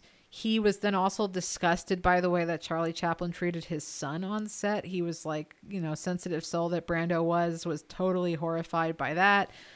Loren was going through her official French divorce with Ponty to then get remarried. So I think she was dealing with that drama. The whole thing. And in this movie, I mean, like, Brando looks miserable. Sophia is way overly hyper than anyone else. Everyone moves and talks like they only exist when, like, somebody is in the room with them. It's like they stand still and just wait till the camera moves over and then they suddenly come alive like animatronics. And they're, like, emotionless and they're only there to serve, like, some specific purpose, typically for Brando or Loren. And it's like, I've never been so weirdly fascinated and also disappointed by a movie like this. There aren't a lot of laughs in it. I mean, you can sort of see where they're going for laughs. Like, there is some Chaplin-esque slapstick in there. Right. There's a lot of slamming doors and people hiding whenever the doorbell rings and trying to not reveal that Natasha is on the ship with them. And it's just not that funny. I don't think Chaplin can direct people other than himself very well. Like, that was what I came away from this thinking. I mean, like, apparently what he would do is he would act out every single role for the actors in this film before they would do it to tell them how he wanted it done. In that way, I kind of don't blame Brando for hating him. Because if he's going to sit there and everyone was like, "Oh, he did such a good job. Oh, he really became Loren. He really became Brando in that moment." And it's like, yeah, then maybe just make the movie by yourself.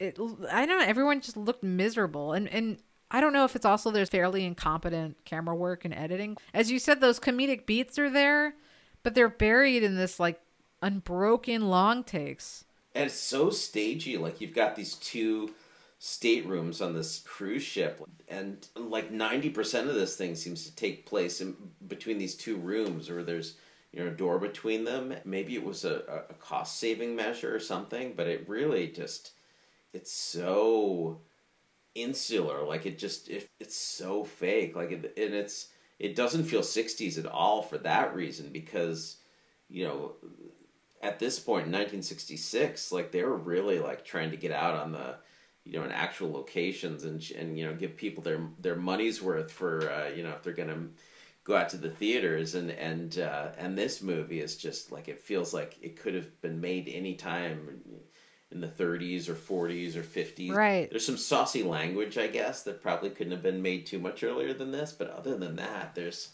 like, it's just so old-fashioned. It almost looks like a sitcom. It's like there's one stationary camera that just kind of pans back and forth, and that's it. Like, I can't even remember if there were two cameras in this. It feels like there's always one camera that's just facing. It feels like you're peering through a window in the fourth wall and you're watching them rehearse. You know what I mean? Yeah. It's like unfinished, and you can feel the boundaries of what's meant to be invisible all around you.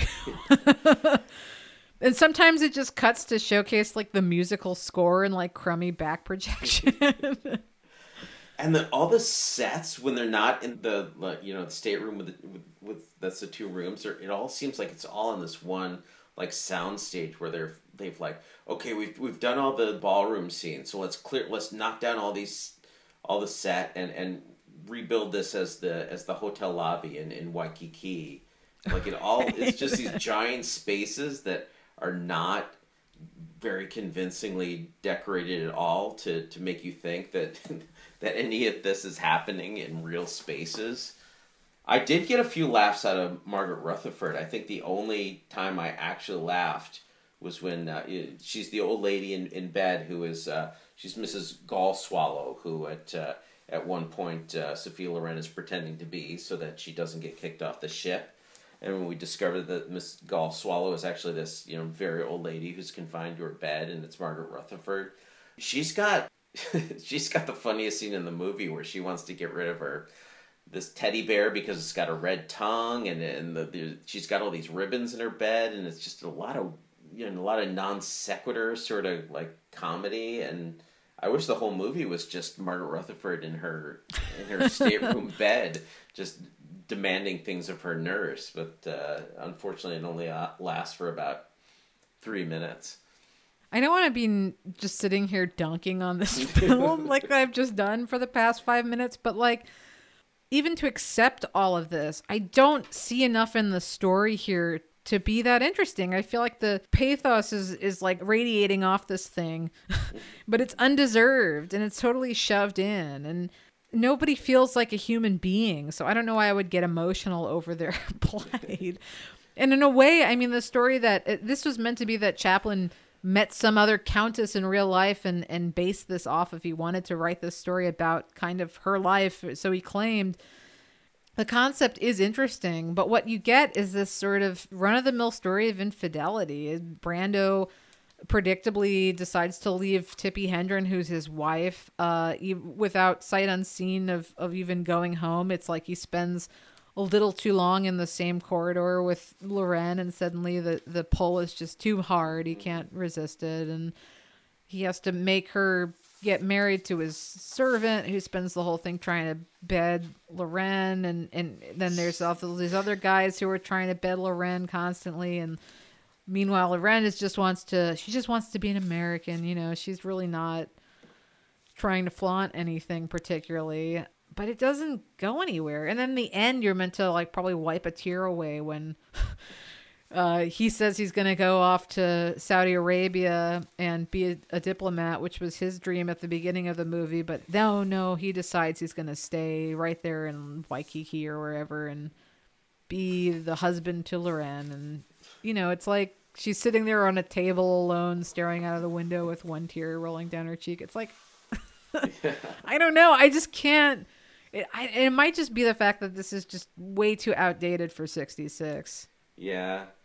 I think big Chaplin fans tend to champion this movie, saying it's undeservedly slammed by the critics, but there's just not enough there. It's got a few moments, but in a movie this long, there's just not enough to maintain anybody's interest. I mean, I almost want to say you should watch it because it's just so weird. But speaking of weird, the next film that Lorraine made in 1967, it's called More Than a Miracle. It's more than a miracle to find you in love with me. Directed by Francesco Rosi, although filmed in English, or as per usual in the Italian film industry, is filmed without sound, but you can tell because the dubbed English dialogue matches the lips of the actors that this was intended to be released in English. But it's very different than Hands Across the City, which was the last. This has been the weirdest introduction to a director I've ever had, is watching Hands Over the City in a previous episode of Cinema 60 you should absolutely listen to, and then watching More Than a Miracle as the only two films I've seen by him. Yeah, and this is a total fairy tale, like a lot of like just impossible crazy stuff happening in this movie. Flying monks and witches that cast love spells and turn 2,000 eggs into 2,000 hatched chicks for no particular reason. But it's all shot in this very realistic style, which makes it especially weird. Like, it's got all of these fantastical elements, and I think in some ways it kind of works. Like, when you see the flying monk, you just kind of gasp, and like that's the first magical thing you see in this movie, and you think, whoa. It's very 8.5. Yeah, it really it gets me kind of excited, but then it's just a weird mixture of tones where Omar Sharif is this Spanish prince, and it takes place in 17th century Italy, and he's supposed to marry one of 7 princesses. His parents want him to make a match so they can expand their empire, and he's just not interested in any of them. And the flying monk says, your future wife, you'll know because she'll cook you 7 dumplings out of this dough. And he meets Sophia Loren, and she only cooks, well, she cooks 7 dumplings, but then eats one of them.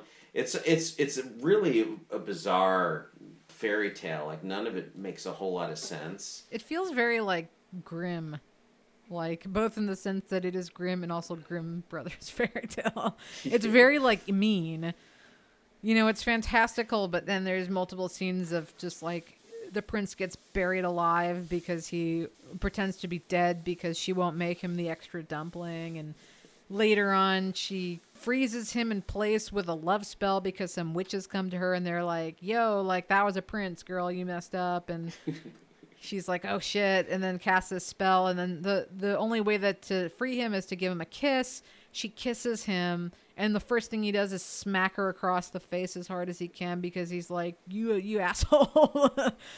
The first of several slaps that he gives her. He's such a jerk. Vicious. They're both pretty unlikable, but you sort of get to be on her side when she sort of tries to be nice so that the prince will love her again or something. But he's pretty irredeemably awful. Right. Omar Sharif as Prince Rodrigo, and you really don't want her to have anything to do with him. And this ends with a dishwashing competition.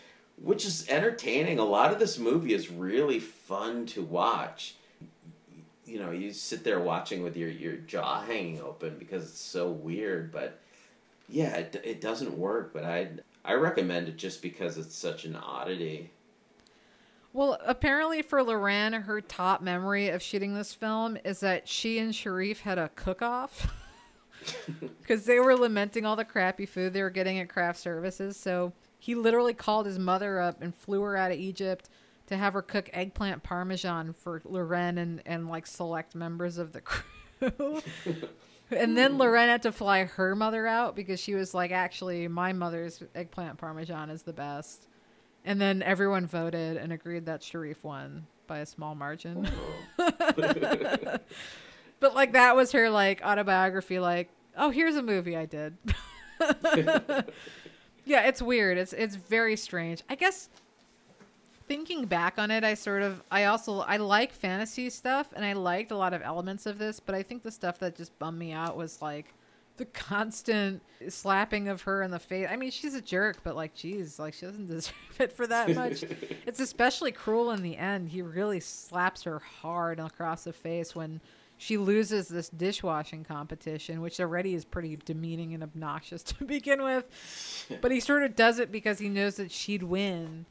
And then she gets foiled because someone sabotages her. But, yeah, I don't know. This was very, very strange. Now I don't even know what a third Francesco Rossi movie is going to look like anymore. I have absolutely no idea. It could be like a John Wayne Western. I'd be like, I guess. Having seen a few, this one's definitely the outlier. The more political stuff is really where his heart seems to be. And there is that aspect to this a little bit, now that I think of it. Like, there is a lot of aristocrats versus peasants sort of stuff. Like, you'll never fit into this world, and this aristocratic haughtiness. Like, how could you even consider, like, marrying this peasant girl?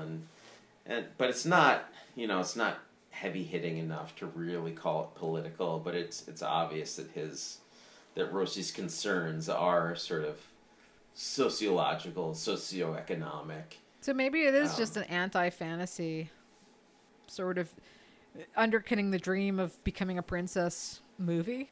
I guess in Europe this movie was called Cinderella Italian Style, which makes a lot of sense. Well, we're going to end with an Italian style. Ghost Italian style.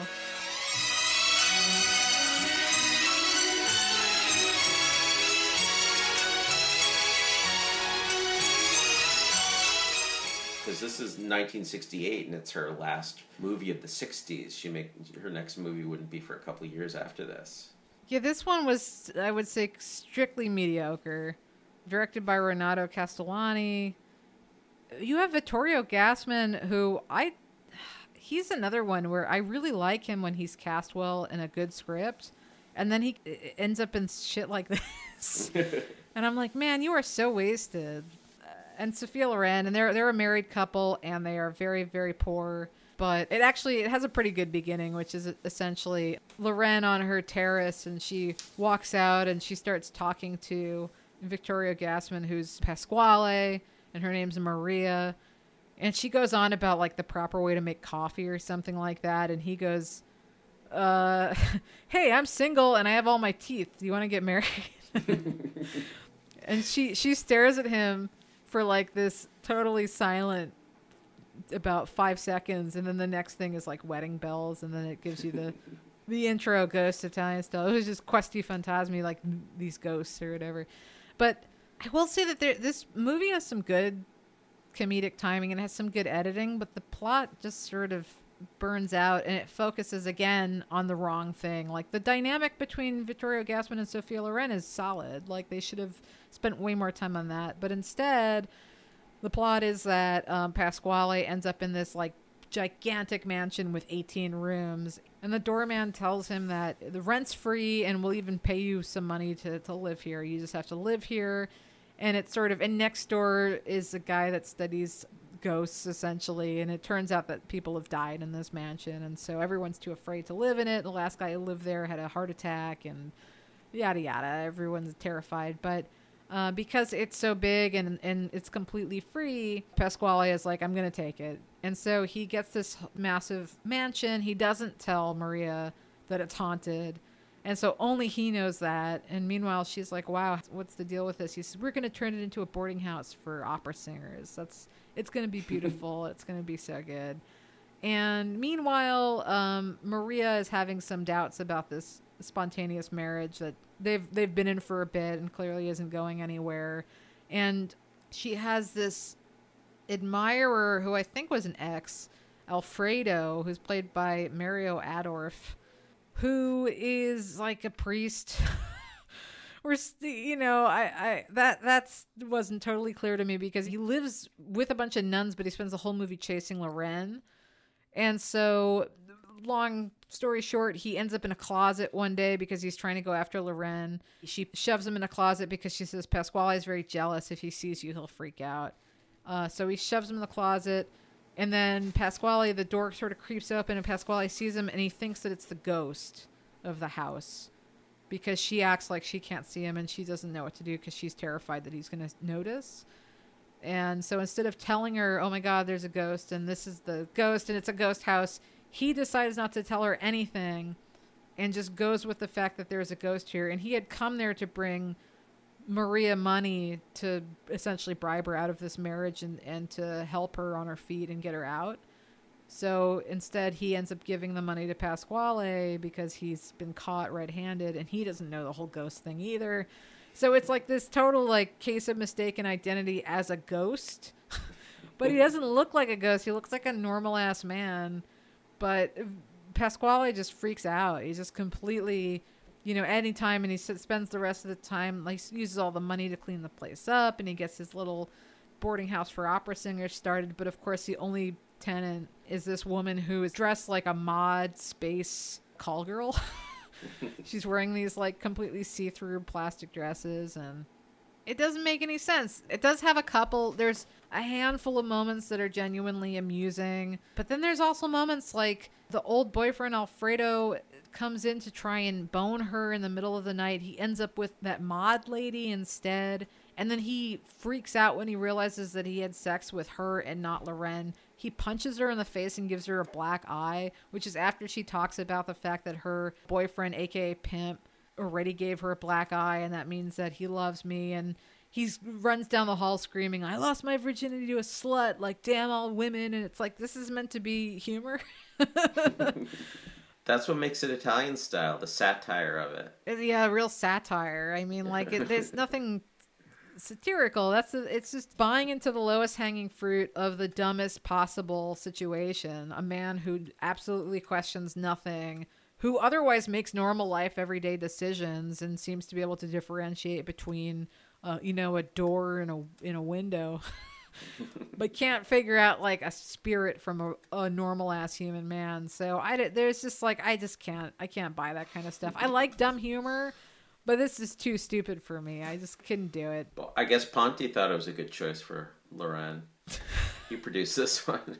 I mean, Loren, she does as good of a job as she can. She has some amusing moments, but this is kind of more about Vittorio Gassman.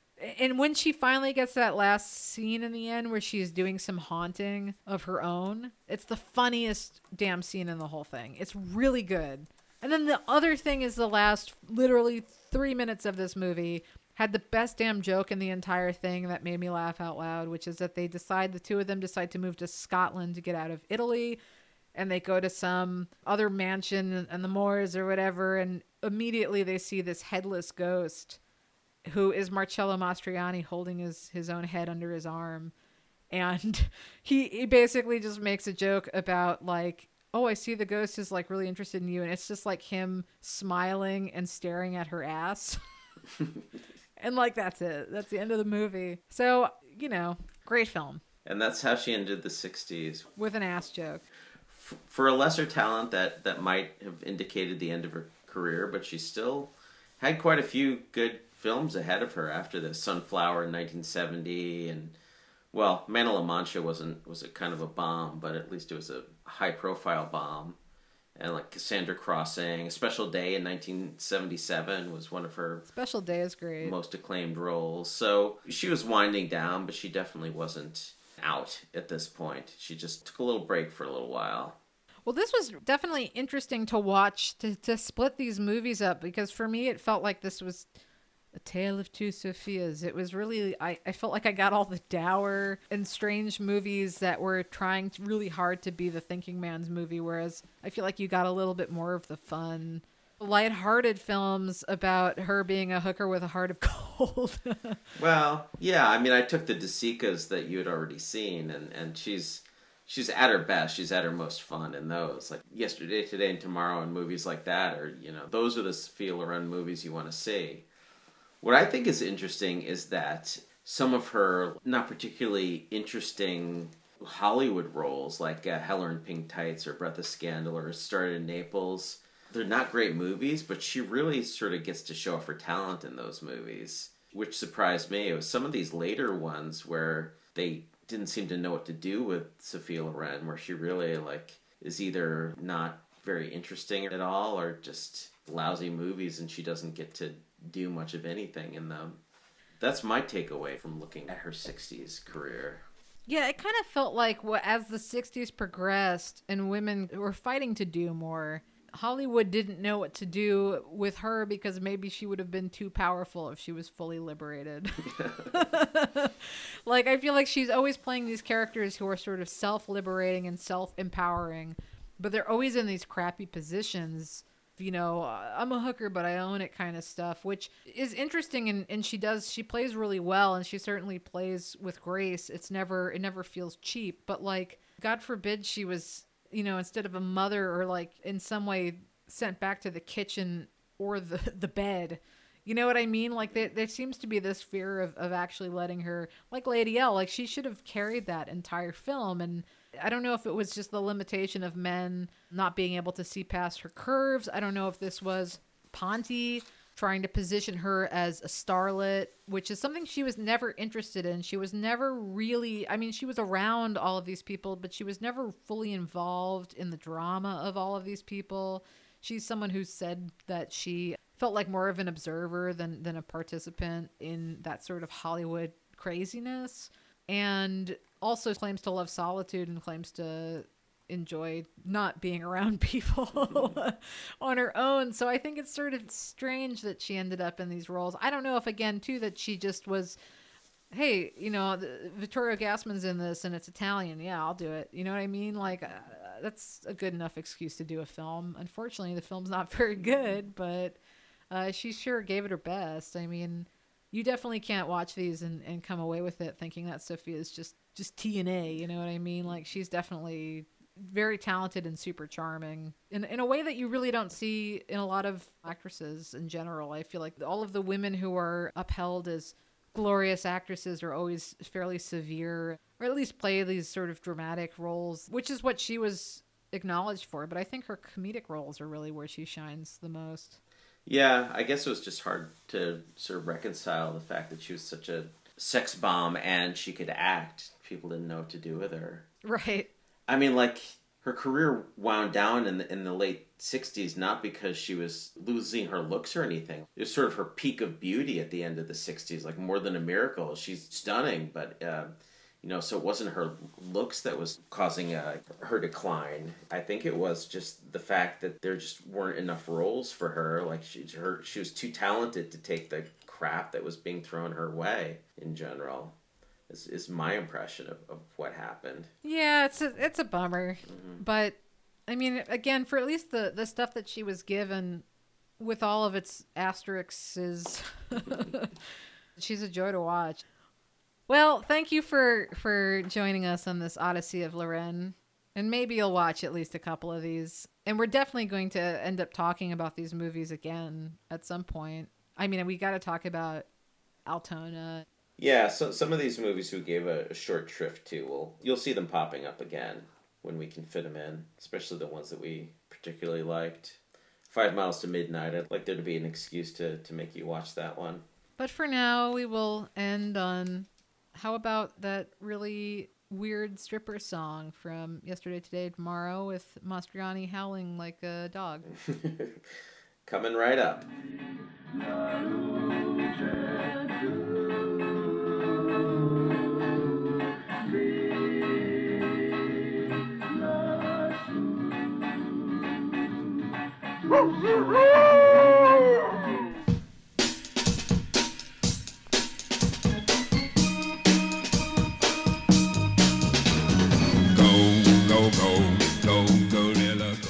You've been listening to Cinema 60 with Bart DeLoro and Jenna Ipcar. The theme song is Io la conoscevo bene by Piero Piccioni. The closing theme is Go Go Gorilla by The Ideals. Check out cinema60.com for new episodes and supplemental material. That's cinema-60.com. And follow the show on Twitter and Facebook at Cinema 60 Podcast. Thanks for tuning in.